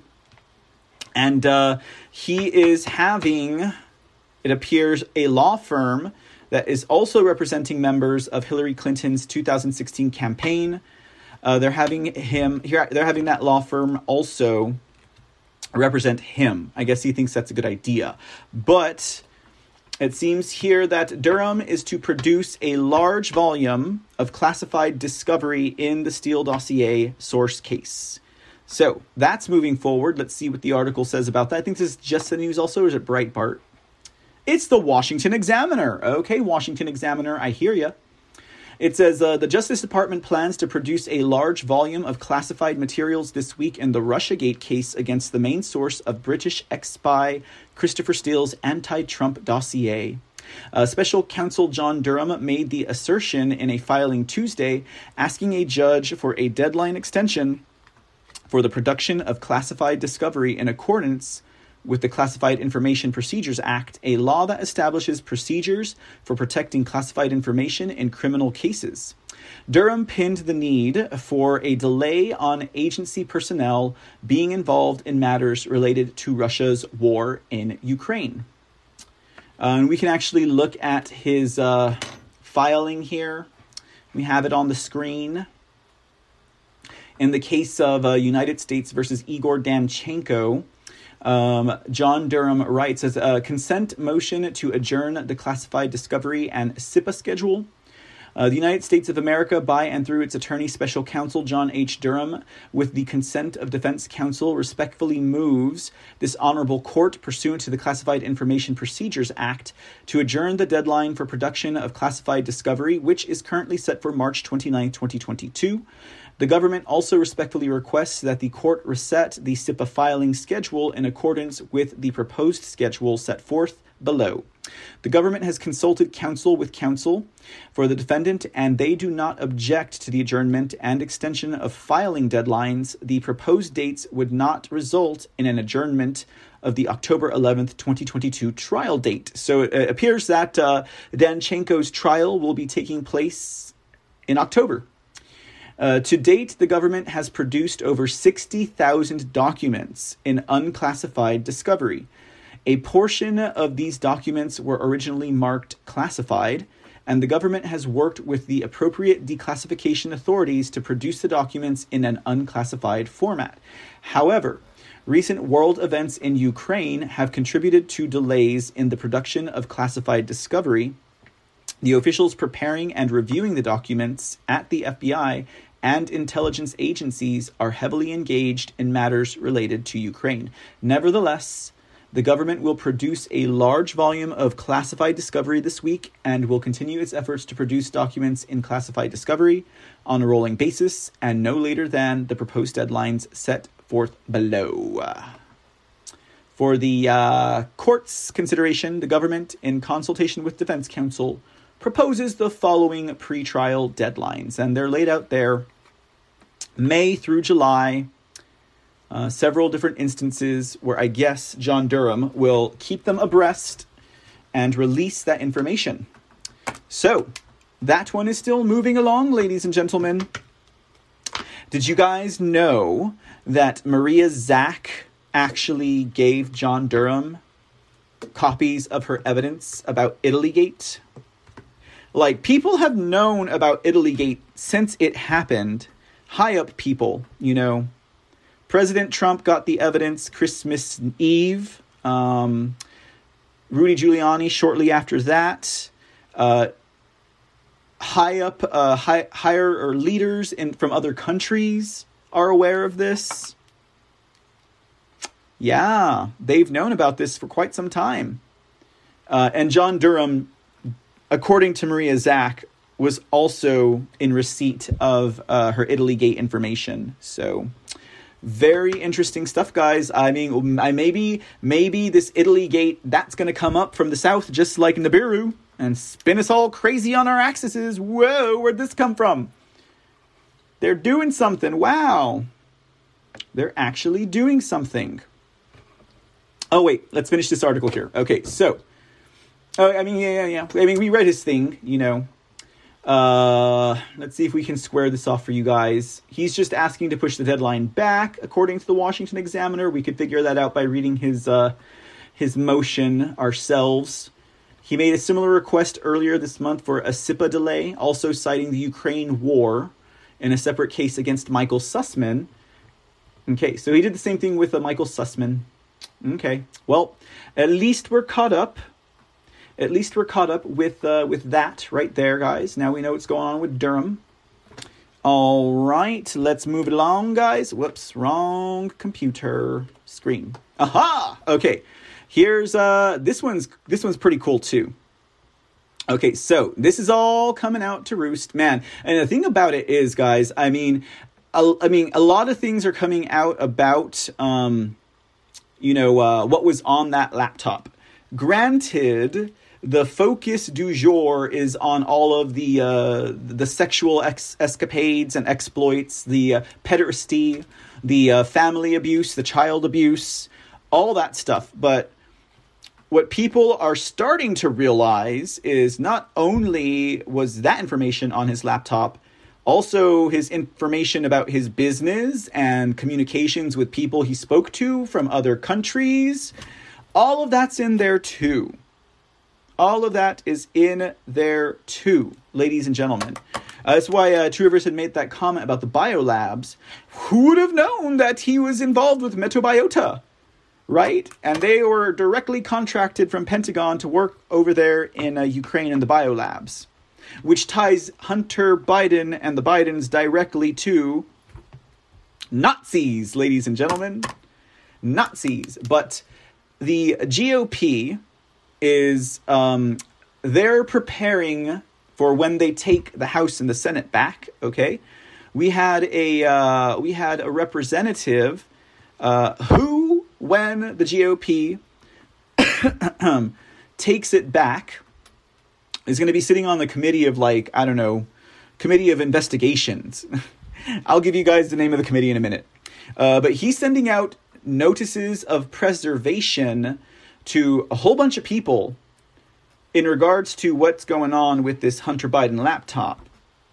So they're not going to get away with it. It seems like, we have some reps who are getting ready to serve some justice as soon as they're able to control the House and Senate again.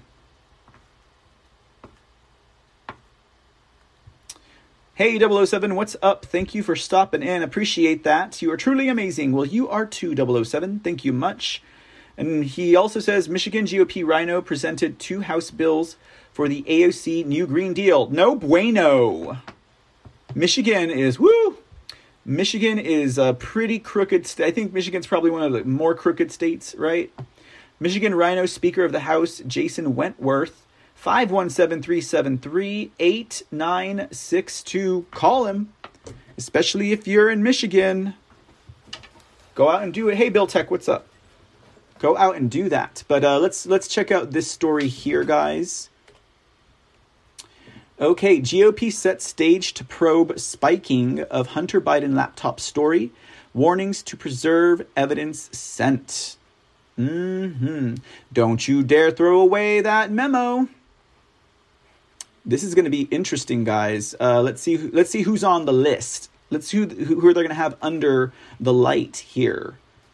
Led by Representative Darrell Issa, lawmakers send preservation letters setting stage for major probe if GOP retakes majority in November, demand big tech, New York Times, Intel experts.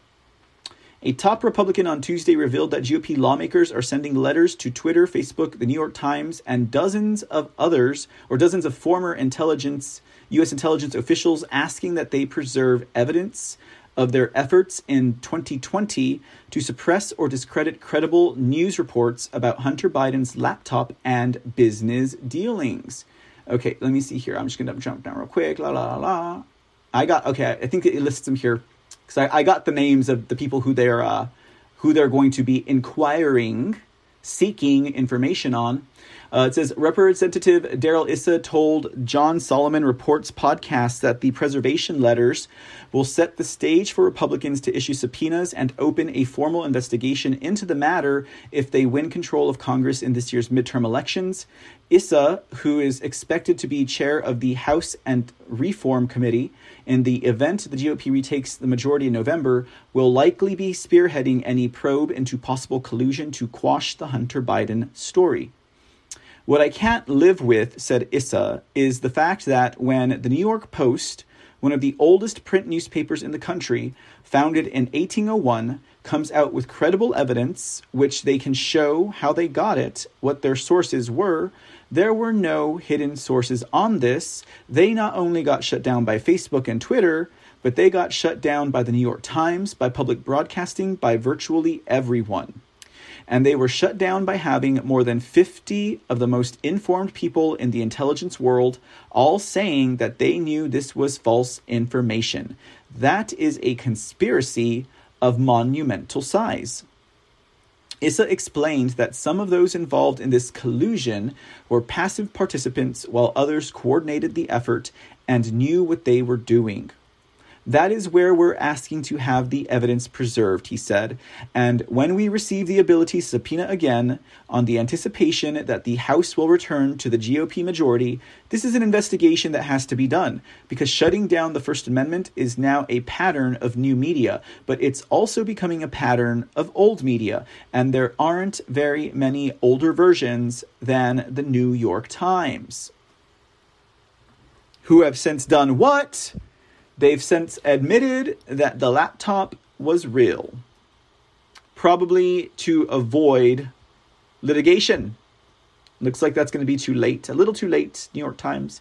In October 2020, the New York Post obtained emails from a laptop that Hunter Biden had abandoned at a repair shop in Delaware. One message showed that he introduced his father, then Vice President Joe Biden, to a top executive at Ukrainian energy firm Burisma, less than a year before the vice president pressured Ukrainian officials to drop an investigation into the firm. long shadowed by corruption allegations. The emails also revealed the executive asking Hunter, who received over $80,000 per month as a Burisma board member, for advice on how you could use your influence on the company's behalf. Neither the elder nor the younger Biden denied the story, but instead deflected questions. Politico reported at the time that Biden's 2020 presidential campaign would not rule out the possibility that the former VP had some kind of informal interaction with the executive, which would not appear on Biden's official schedule. Nonetheless, shortly after the story was published, Andy Stone, Facebook Policy Communications Director, boasted the social media giant was reducing its distribution on our platform. He added the report would be scrutinized by third-party fact-checkers to reduce the spread of misinformation. Stone previously worked for former Democrat Senator Barbara Boxer and the Democrat Congressional Campaign Committee. Twitter quickly followed Facebook's lead, blocking users from posting or reading the story. The company even locked the post's primary Twitter account, apparently because of the lack of authoritative reporting on the origins of the materials included in the article. Prominent mainstream media outlets, including The Times, either ignored the Hunter Biden story or cast doubt on its authenticity.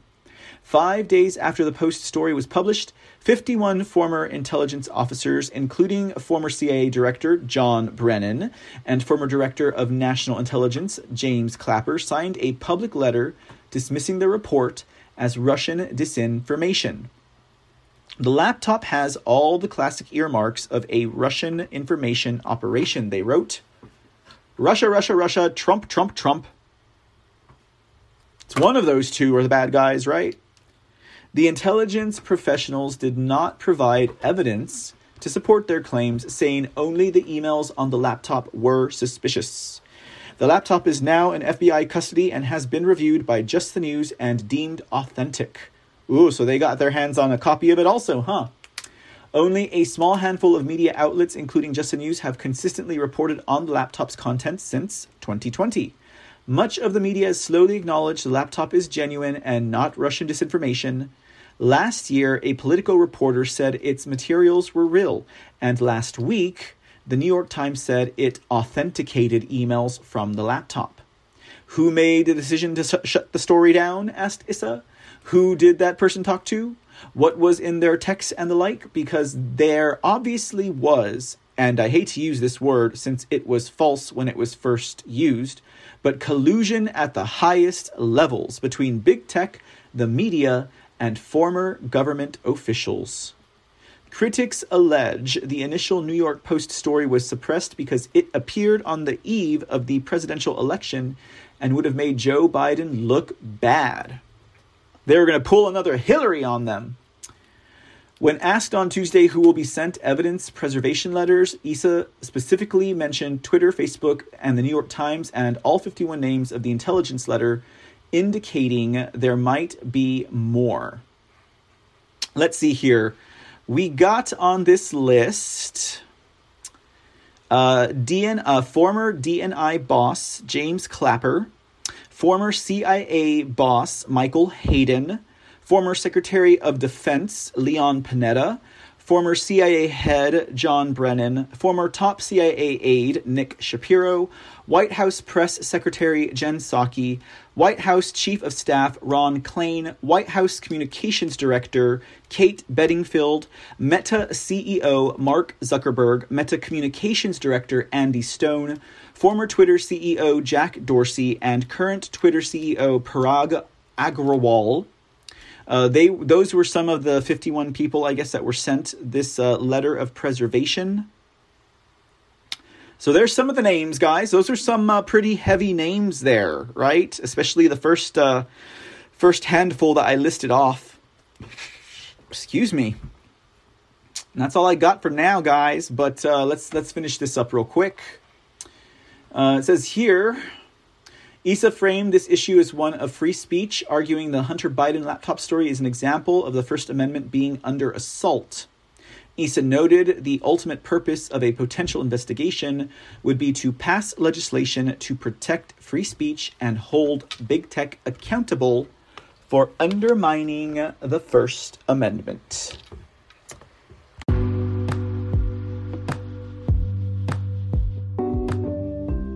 The C Report and all the shows on this podcast channel are 100% listener supported. We don't have corporate sponsors. We don't have independent sponsors. Our sponsors are you, the listener. So if you like the work we do and like what we have to say and contribute to the world of news and information and entertainment, please show us your support. Make a monthly donation to help sustain future episodes at anchor.fm/The C Report. Your support is greatly appreciated. From 99 cents per month to $4.99 per month to $9.99 per month. Every donation counts and every bit helps.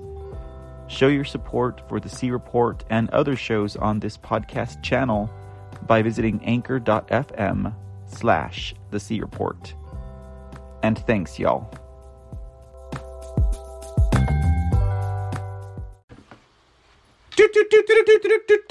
Oh, we got some breaking news from Tanette Booth, live on the scene at...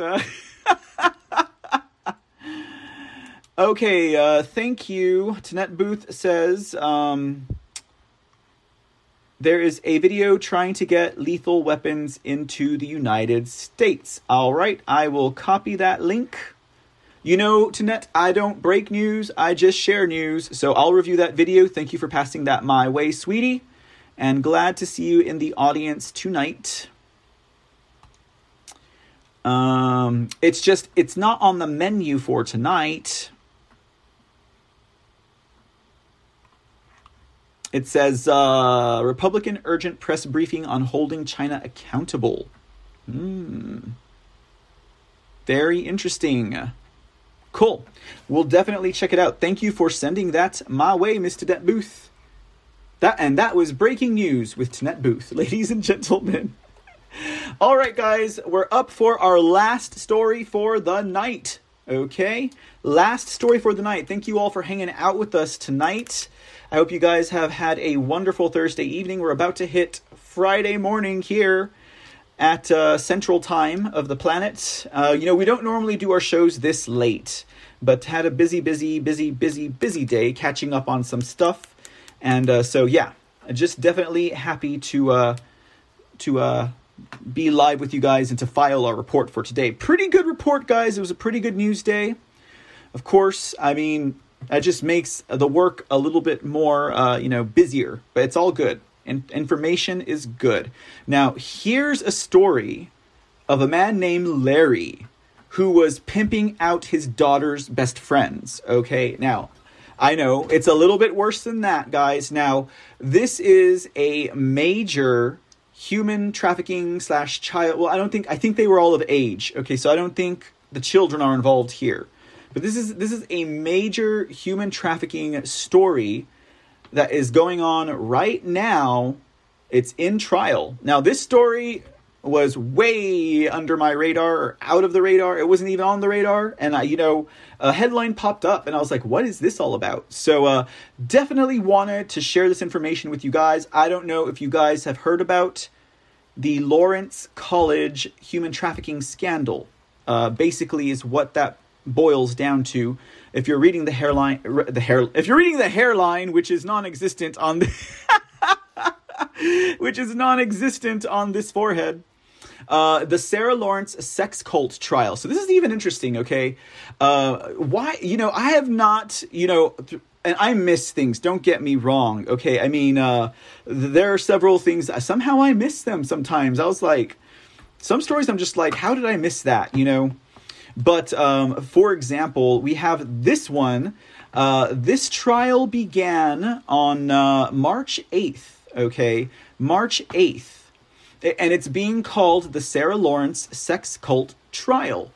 Now, I don't know if they call it the sex cult, Sarah Lawrence sex cult, because it sounds like, ooh, sexy, and, it's definitely a bait. I was like, sex cult trial. I was like, thinking Nexium, thinking next type of thing, right? But that's reading about it. That's not really what it was. I don't think it was a sex cult. This man was extorting and exploiting college girls, pimping them out to, as it turns out, people up and down Wall Street, heads of finance, retired Supreme Court justices, etc., etc., etc. So this is a huge story, guys, because this is like not on the scale of the Ghislaine Maxwell and Jeffrey Epstein cases. Obviously, he was not intercontinental, but he too has some of the same names in his clientele list as were in Jeffrey Epstein's Black Book. Now, we'll talk a little bit about that in a minute, but we need to introduce this story to you guys because I ain't heard nobody talking about this. And I think this is, I mean, aside from it being disturbing, you know, it is very crazy that we have, and it's kind of like it's hush hush, right? Like they don't want everyone to know about it. And you know about it if you know about it. I mean, obviously he's no Ghislaine Maxwell. I mean, look at him, right? But, crazy story, guys. Crazy story of sex trafficking and extortion. And we'll see if this man... I think... I'm pretty sure, just on the outside of it, he'll see justice. The Larry Ray trial. Okay? Larry Ray. This guy, I think, if I remember correctly from what I read, is an ex-government informant. Okay? He's the one who blew the whistle on Bernie Kerik. You guys remember Bernie Kerik? He was like he was an esteemed New York City police chief, I think, if I'm not mistaken, who President Trump actually pardoned. He was pardoned by President Trump, Bernie Kerik. So Larry Ray is the one who blew the whistle on him, and then Larry Ray is out there extorting, raping, and trafficking girls. And prostituting them out. Very interesting, huh? Very interesting. It's a crazy story, guys. So let's check this out so we can round out our night on this one.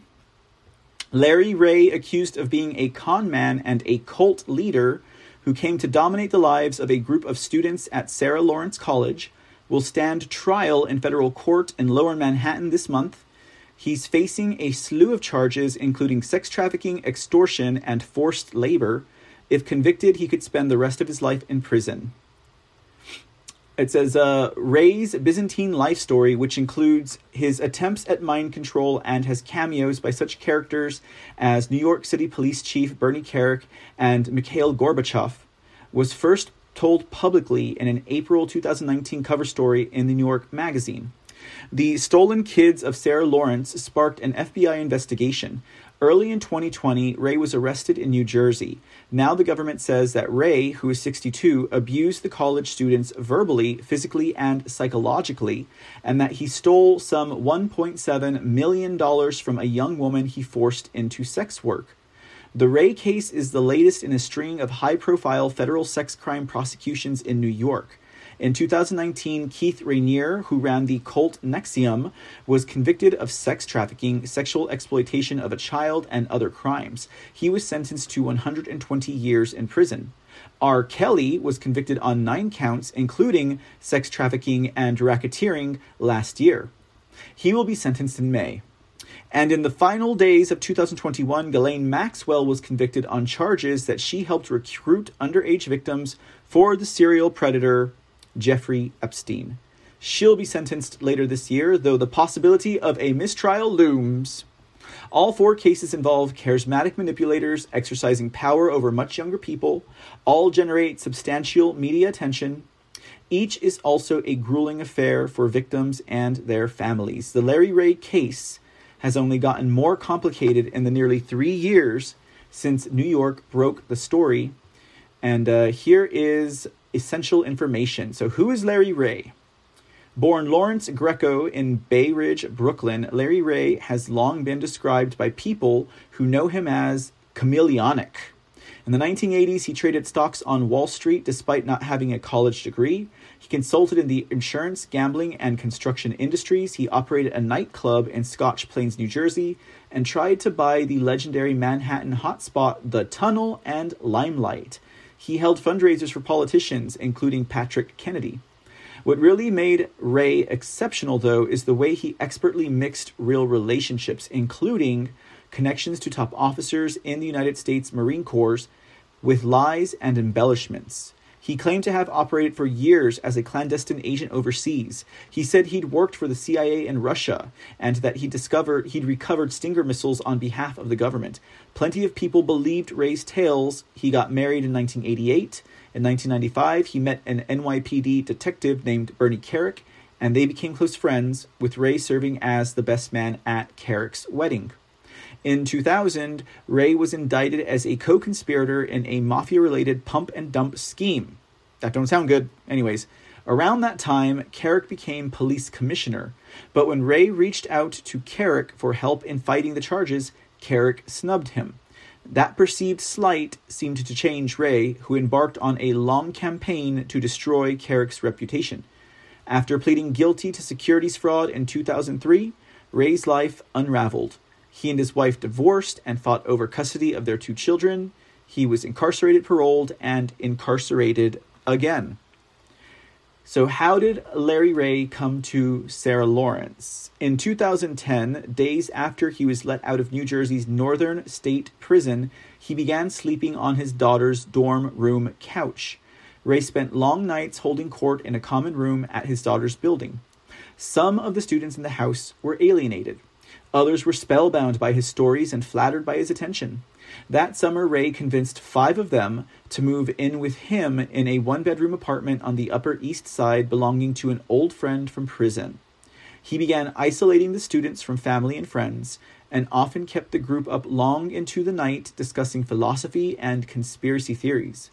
The session could turn violent. One student said that Ray wrapped his genitals in a homemade garrote. What the heck? At some point, the group lost touch with reality.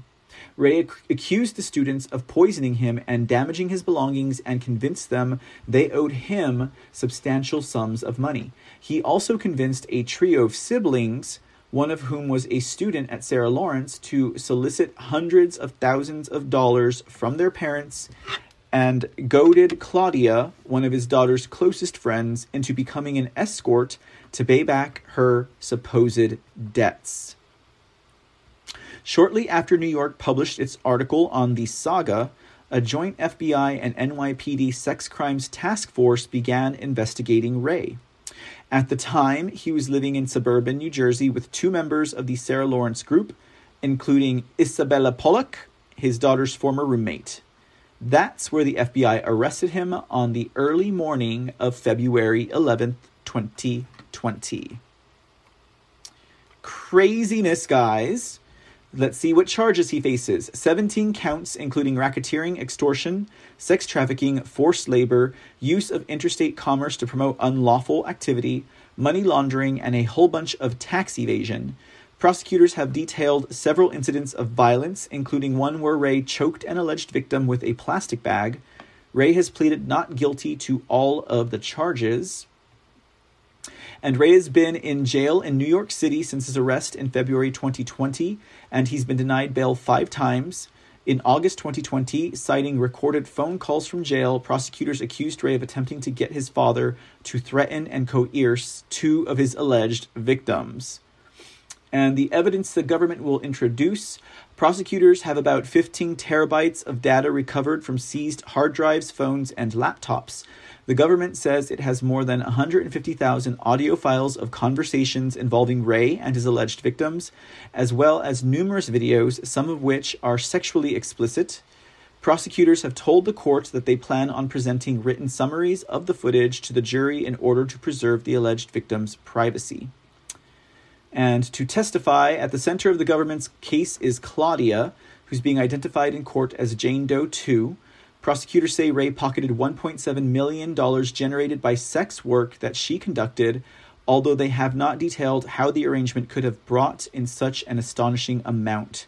Originally from Los Angeles as a sophomore at Sarah Lawrence, Claudia began meeting Ray for one-on-one counseling sessions. Although he is not a psychiatrist, she told people that he diagnosed her with schizophrenia, and she cut contact off with her parents and others. They've since reunited. Another key witness will likely be Daniel Barbin-Levin, who fell under Ray's influence in his sophomore year at Sarah Lawrence, and who says Ray abused him physically and mentally. He lived with the group in the Upper East Side apartment on and off for around 3 years. In September, Crown published his memoir, billing the book as a stunning first-hand account of the creation of a modern cult and the costs paid by its young victims. And what about this Isabella Pollock? In March 2021, the government abruptly shifted its stance toward Isabella Pollock, a student at Sarah Lawrence, when Ray arrived on campus. After first characterizing her as one of Ray's victims, prosecutors accused her of acting as his lieutenant and lead agent. They charged her with 11 crimes, including extortion, sex trafficking, and money laundering. Pollock met Ray when she was a sophomore attending Sarah Lawrence on a full academic scholarship. She says, "I'm 19. I was having a lot of difficulty making sense of things. I wasn't in a good place. He started to help me kind of process and make sense of a lot of things I just couldn't make sense of. Soon, though, Ray began instructing Pollock to have sex with other men." Even after the New York story, Pollock remained loyal to Ray. She wrote an email to one of his alleged victims calling her vile and accusing her of attempting to poison 5 people. A year ago, Pollock's attorney requested a psychological evaluation to see if she was fit for trial. She was, the evaluation said, but the attorney withdrew from the case. Pollock now has a public defender and a separate trial date in July. In the meantime, she's free on $100,000 bail and has been working at an Amazon warehouse in Staten Island. You go ahead and dox the girl, okay? And the prosecutors, the lead assistant U.S. attorney is Danielle Sassoon, 36. She's prosecuting after graduating from Harvard. She earned her law degree at Yale Law School and landed a Supreme Court clerkship with Antonin Scalia. She worked for Kirkland and Ellis and taught at New York University's law school before becoming a prosecutor. This seems to be the highest profile case Sassoon has overseen. It says here, another prosecutor, Molly Bracewell, was dining outdoors last year at Muse, a Thai restaurant in Brooklyn, when she was struck in the face by a stray bullet. She recovered and has appeared in court. I think I remember that story. Like, they shot at some guy and a bullet hit her in the face. Ray's attorneys are Marnie Lennox, Peggy Cross Goldenberg, and Allegra Glasshauser. They are lawyers from the Federal District of New York, an independent nonprofit that defends people who cannot afford their own counsel. Ray's team filed a motion to withdraw from the case, citing irreconcilable differences with their client, but the judge said the disagreement was insubstantial. Wow, so they don't even want to represent him. That's pretty crazy. Let's see. Ray's defense. His attorneys have signaled they intend to dig into his alleged victims' past to discredit the narrative that Ray forced them to do anything. Much of the pretrial court activities has involved access to the individual's medical records. Prosecutors have argued that producing the documents would violate the alleged victim's privacy. The Judge Louis J. Lyman has largely ruled in favor of Ray. Ray has been diagnosed with narcissistic personality disorder and histrionic personality disorder. According to a 2014 report entered by the defense, Ray has characteristics that are strongly suggested of pseudalgia fantastica or Munchausen's disorder. That would help to explain how he created a compelling, if far-fetched, version of reality that he delivered to his captive audiences. Much of the pretrial litigation grappled with how his psychological issues may have influenced his actions. For example, Ray has claimed for years that he is the victim of a sprawling conspiracy and that his daughter's friends poisoned him at Bernie Kerrick's direction. Ahead of the trial, defense attorneys sought to secure the testimony of an expert witness, Dr. Joseph Pierre. They hoped he would argue to the jury that Ray genuinely believed some of the things he said. Pierre had interviewed Ray for hours, determining that he has delusion-like beliefs and belief in primarily a conspiracy theory. He told the judge that while he did not himself believe Ray's claims, they were at least partially supported by medical evidence of Mr. Ray's elevated mercury levels. Judge Lyman ended up blocking Pierre from testifying at the trial, writing that the doctor lacked training in toxicology and admitted that he did not complete that the account Ray was giving Pierre was a self-serving narrative to minimize his criminal culpability. One of the most detailed looks into Ray's character comes from a 2005 psychological examination that was commissioned by his ex-wife's lawyers as part of the custody battle.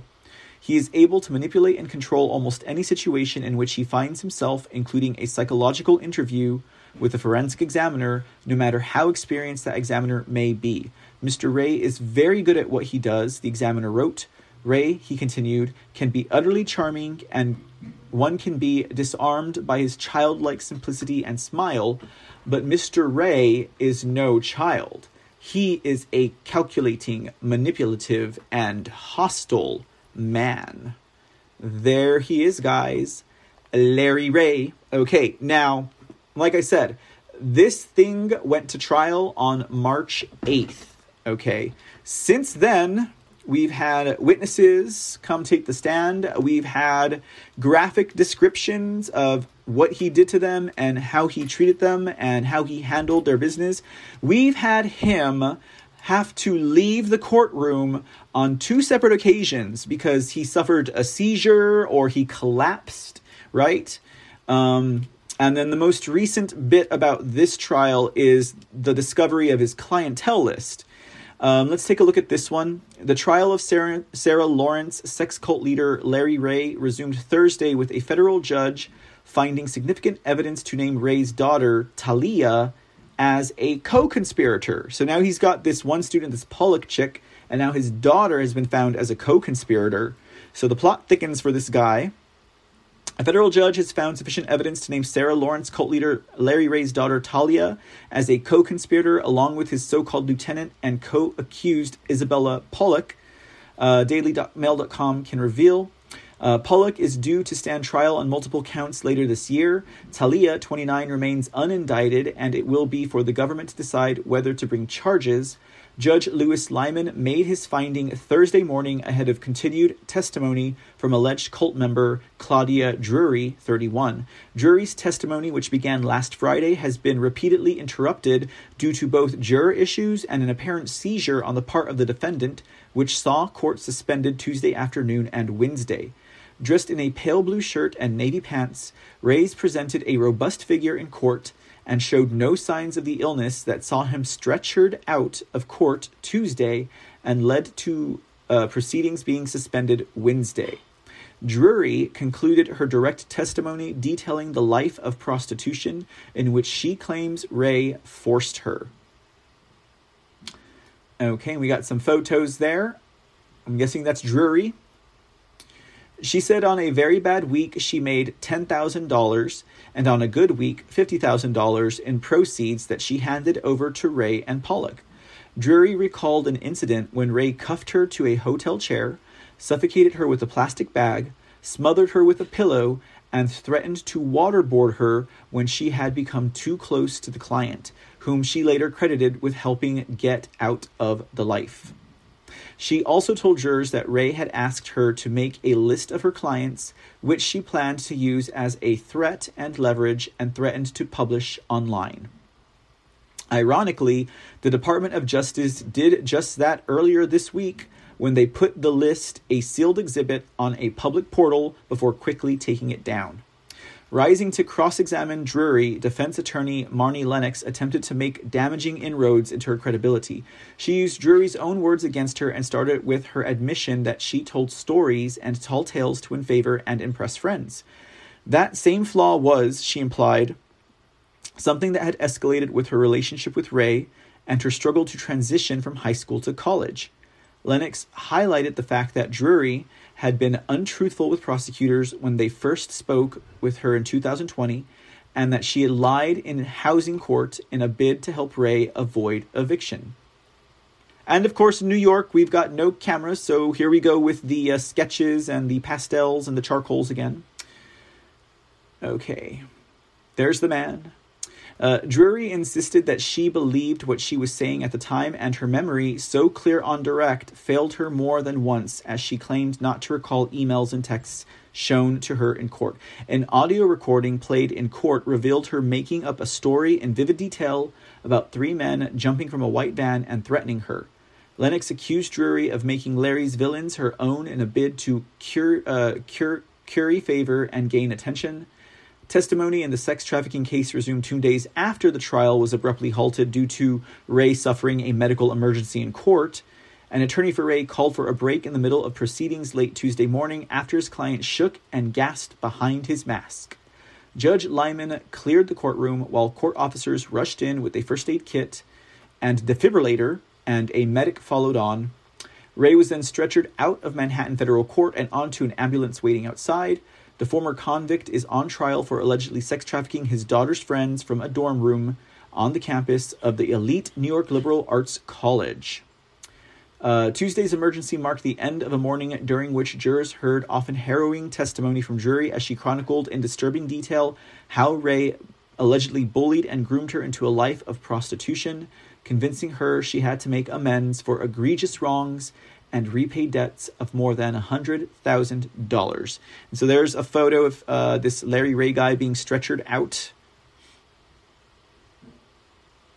Assistant U.S. Attorney Daniel Sassoon focused on the sexual grooming that prosecutors claim Ray used to funnel Drury into a life of prostitution, from which he garnered more than $2.5 million. Drury told the court that Ray suggested she take part in a gangbang, telling her that sex with multiple partners was liberating and fun. She told how he set her sexual challenges that she, already unraveling, took in a bid to win his favor and make repairs for wrongs of which he accused her. The accusations were primarily of damage to property, but escalated to an instance that she had poisoned him and his daughter, Talia. He told me to take a cab ride, and at the end of it, instead of paying, suggest I had sex with the driver instead, Drury told the court. He also told me to pick up someone on the street and have sex with them in Central Park. Asked if she did these things, Drury replied, yes. On Ray's suggestion, the former college student claimed that she had taken work as an escort in a sex club. There she detailed her introduction to BDSM, bondage and sadomasochism. She described some of it as quite severe and said that she took the submissive role with the sex club clients and one of its managers. The court was shown graphic pictures of her bruised buttocks, images that, she said, she had sent to Ray at his request. She said that Ray, with whom she had fallen into a fractious relationship pattern of confrontation, allegation, punishment, confession, and reparation from her, was encouraging of her actions and the pictures. Crazy, guys. This is insane. She also said that by this time she had built up so much self-hate, having solidly taken on the role of a saboteur in the cult, that she found an outlet and relief in the pain of BDSM. On some level, she felt that she deserved the punishment for all the supposed wrongs of which Ray, she said, accused her across a sustained campaign of coercion. Ray played on her fears, often speaking graphically about jail and what would happen to her there. He talked about it for years and years. He described in detail the size of a prison cell, made me walk the size of a prison cell, she said.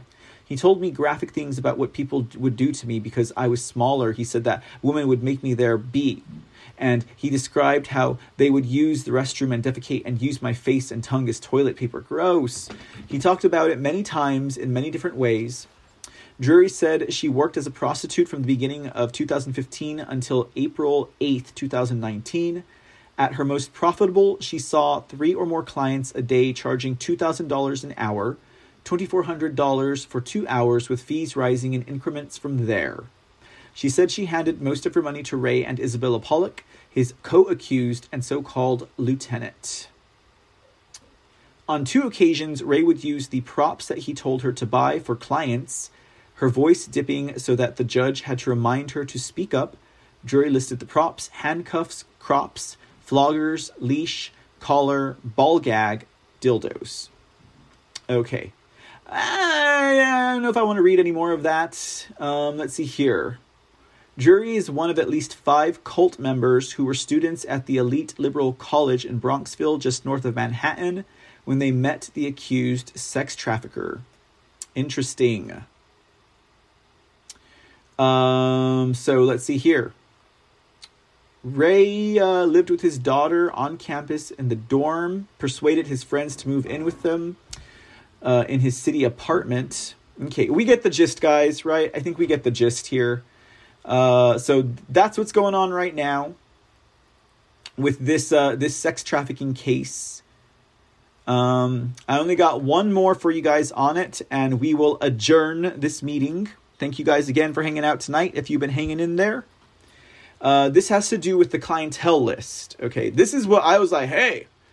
So we got another black book out there, right? Sarah Lawrence sex cult prostitution client list accidentally leaks. Includes hedge fund manager, judge, and other New York City elites. Okay. So these things are just popping up, guys. They are popping up. Okay, it says, an ongoing trial of the Sarah Lawrence sex cult leader has just shown a blinding spotlight on a host of New York City elites who reportedly were clients on Claudia Drury, the student prostitute involved in the case. Drury has been testifying against the alleged cult leader Larry Ray during his ongoing trial. The information came to light after the Department of Justice accidentally published the list of 121 names, which was captured and then poured through by the Daily Mail. A top executive at the Gap clothing firm and her husband was one of 2 married couples included. A former New York State Supreme Court judge is also named. The list also included a painter with studios in the East Village and Manhattan, as well as a famous architect and an investment executive who is also in pedophile Jeffrey Epstein's infamous Little Black Book of Contacts. The Daily Mail continued that the list included a hedge fund manager who has donated millions to charity, and his name was on a museum building in New York, a Washington, D.C. lobbyist who has worked for a foreign resistance movement, and an international diamond dealer. An MTA executive and an executive at Amazon were also included. The list was said to be originally compiled by Drury and was in a sealed document that was accidentally posted online. The DOJ then reportedly scrambled to try and remove the information from the web. Shortly thereafter, a spokesman for the Department of Justice wrote, "Per order of the court, Government Exhibit 3217 was admitted under seal." A spokesperson for the Department of Justice wrote in an email soon after the document was taken offline. This file was inadvertently loaded to the US V-Ray file share. Please do not reproduce, share, or use this exhibit in any way. If you have downloaded this file, please delete it. That's crazy, guys. So, yeah, he allegedly ran a sex cult for nearly 10 years, which he disguised as therapy sessions. That is insane, ladies and gentlemen.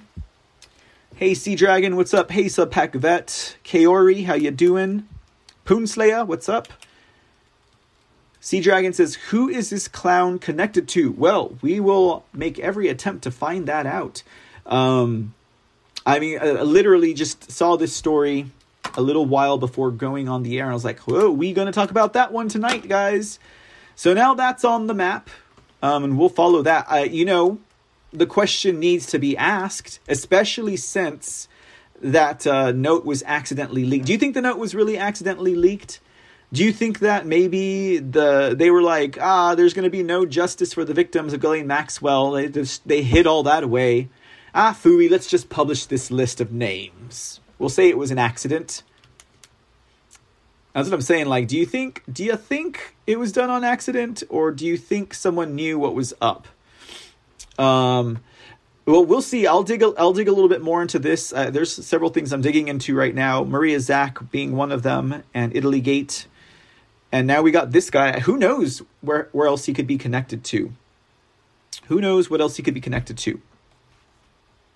I mean, as it expressed about his early life, charming the pants off United States Marine Corps members and other people. There's no telling with these psychotypes, right? These charming men who end up being totally sadistic or, I don't know, craziness, guys. All right, ladies and gentlemen, that's going to do a wrap for the C Report for tonight. Thanks for hanging out with us late tonight. We'll do it again sometime, right? No, well, yeah, maybe not so late tomorrow. We'll probably be on closer to our average time tomorrow. Don't forget, guys, if you are checking us out over at Rumble, Twitch, CloutHub, follow, subscribe. If you're over at pilled.net or the Foxhole app, follow and or favorite this show. Check us out at thecreport.com. We're still waiting to get onto Truth Social, but as soon as we do, I will let you guys know. Otherwise, you can find our account there at least. I think we are at Mr. CTV or at the C Report. I don't remember which one it was, to be quite honest with you guys. Other than that, it has been an absolute pleasure sharing this information with you guys on this eve. And thank you again for all those who sent gold pills this way. Again, thecreport.com. Go check it out. We have our resources listed there. Check out our podcast version of the show also at anchor.fm/The Report.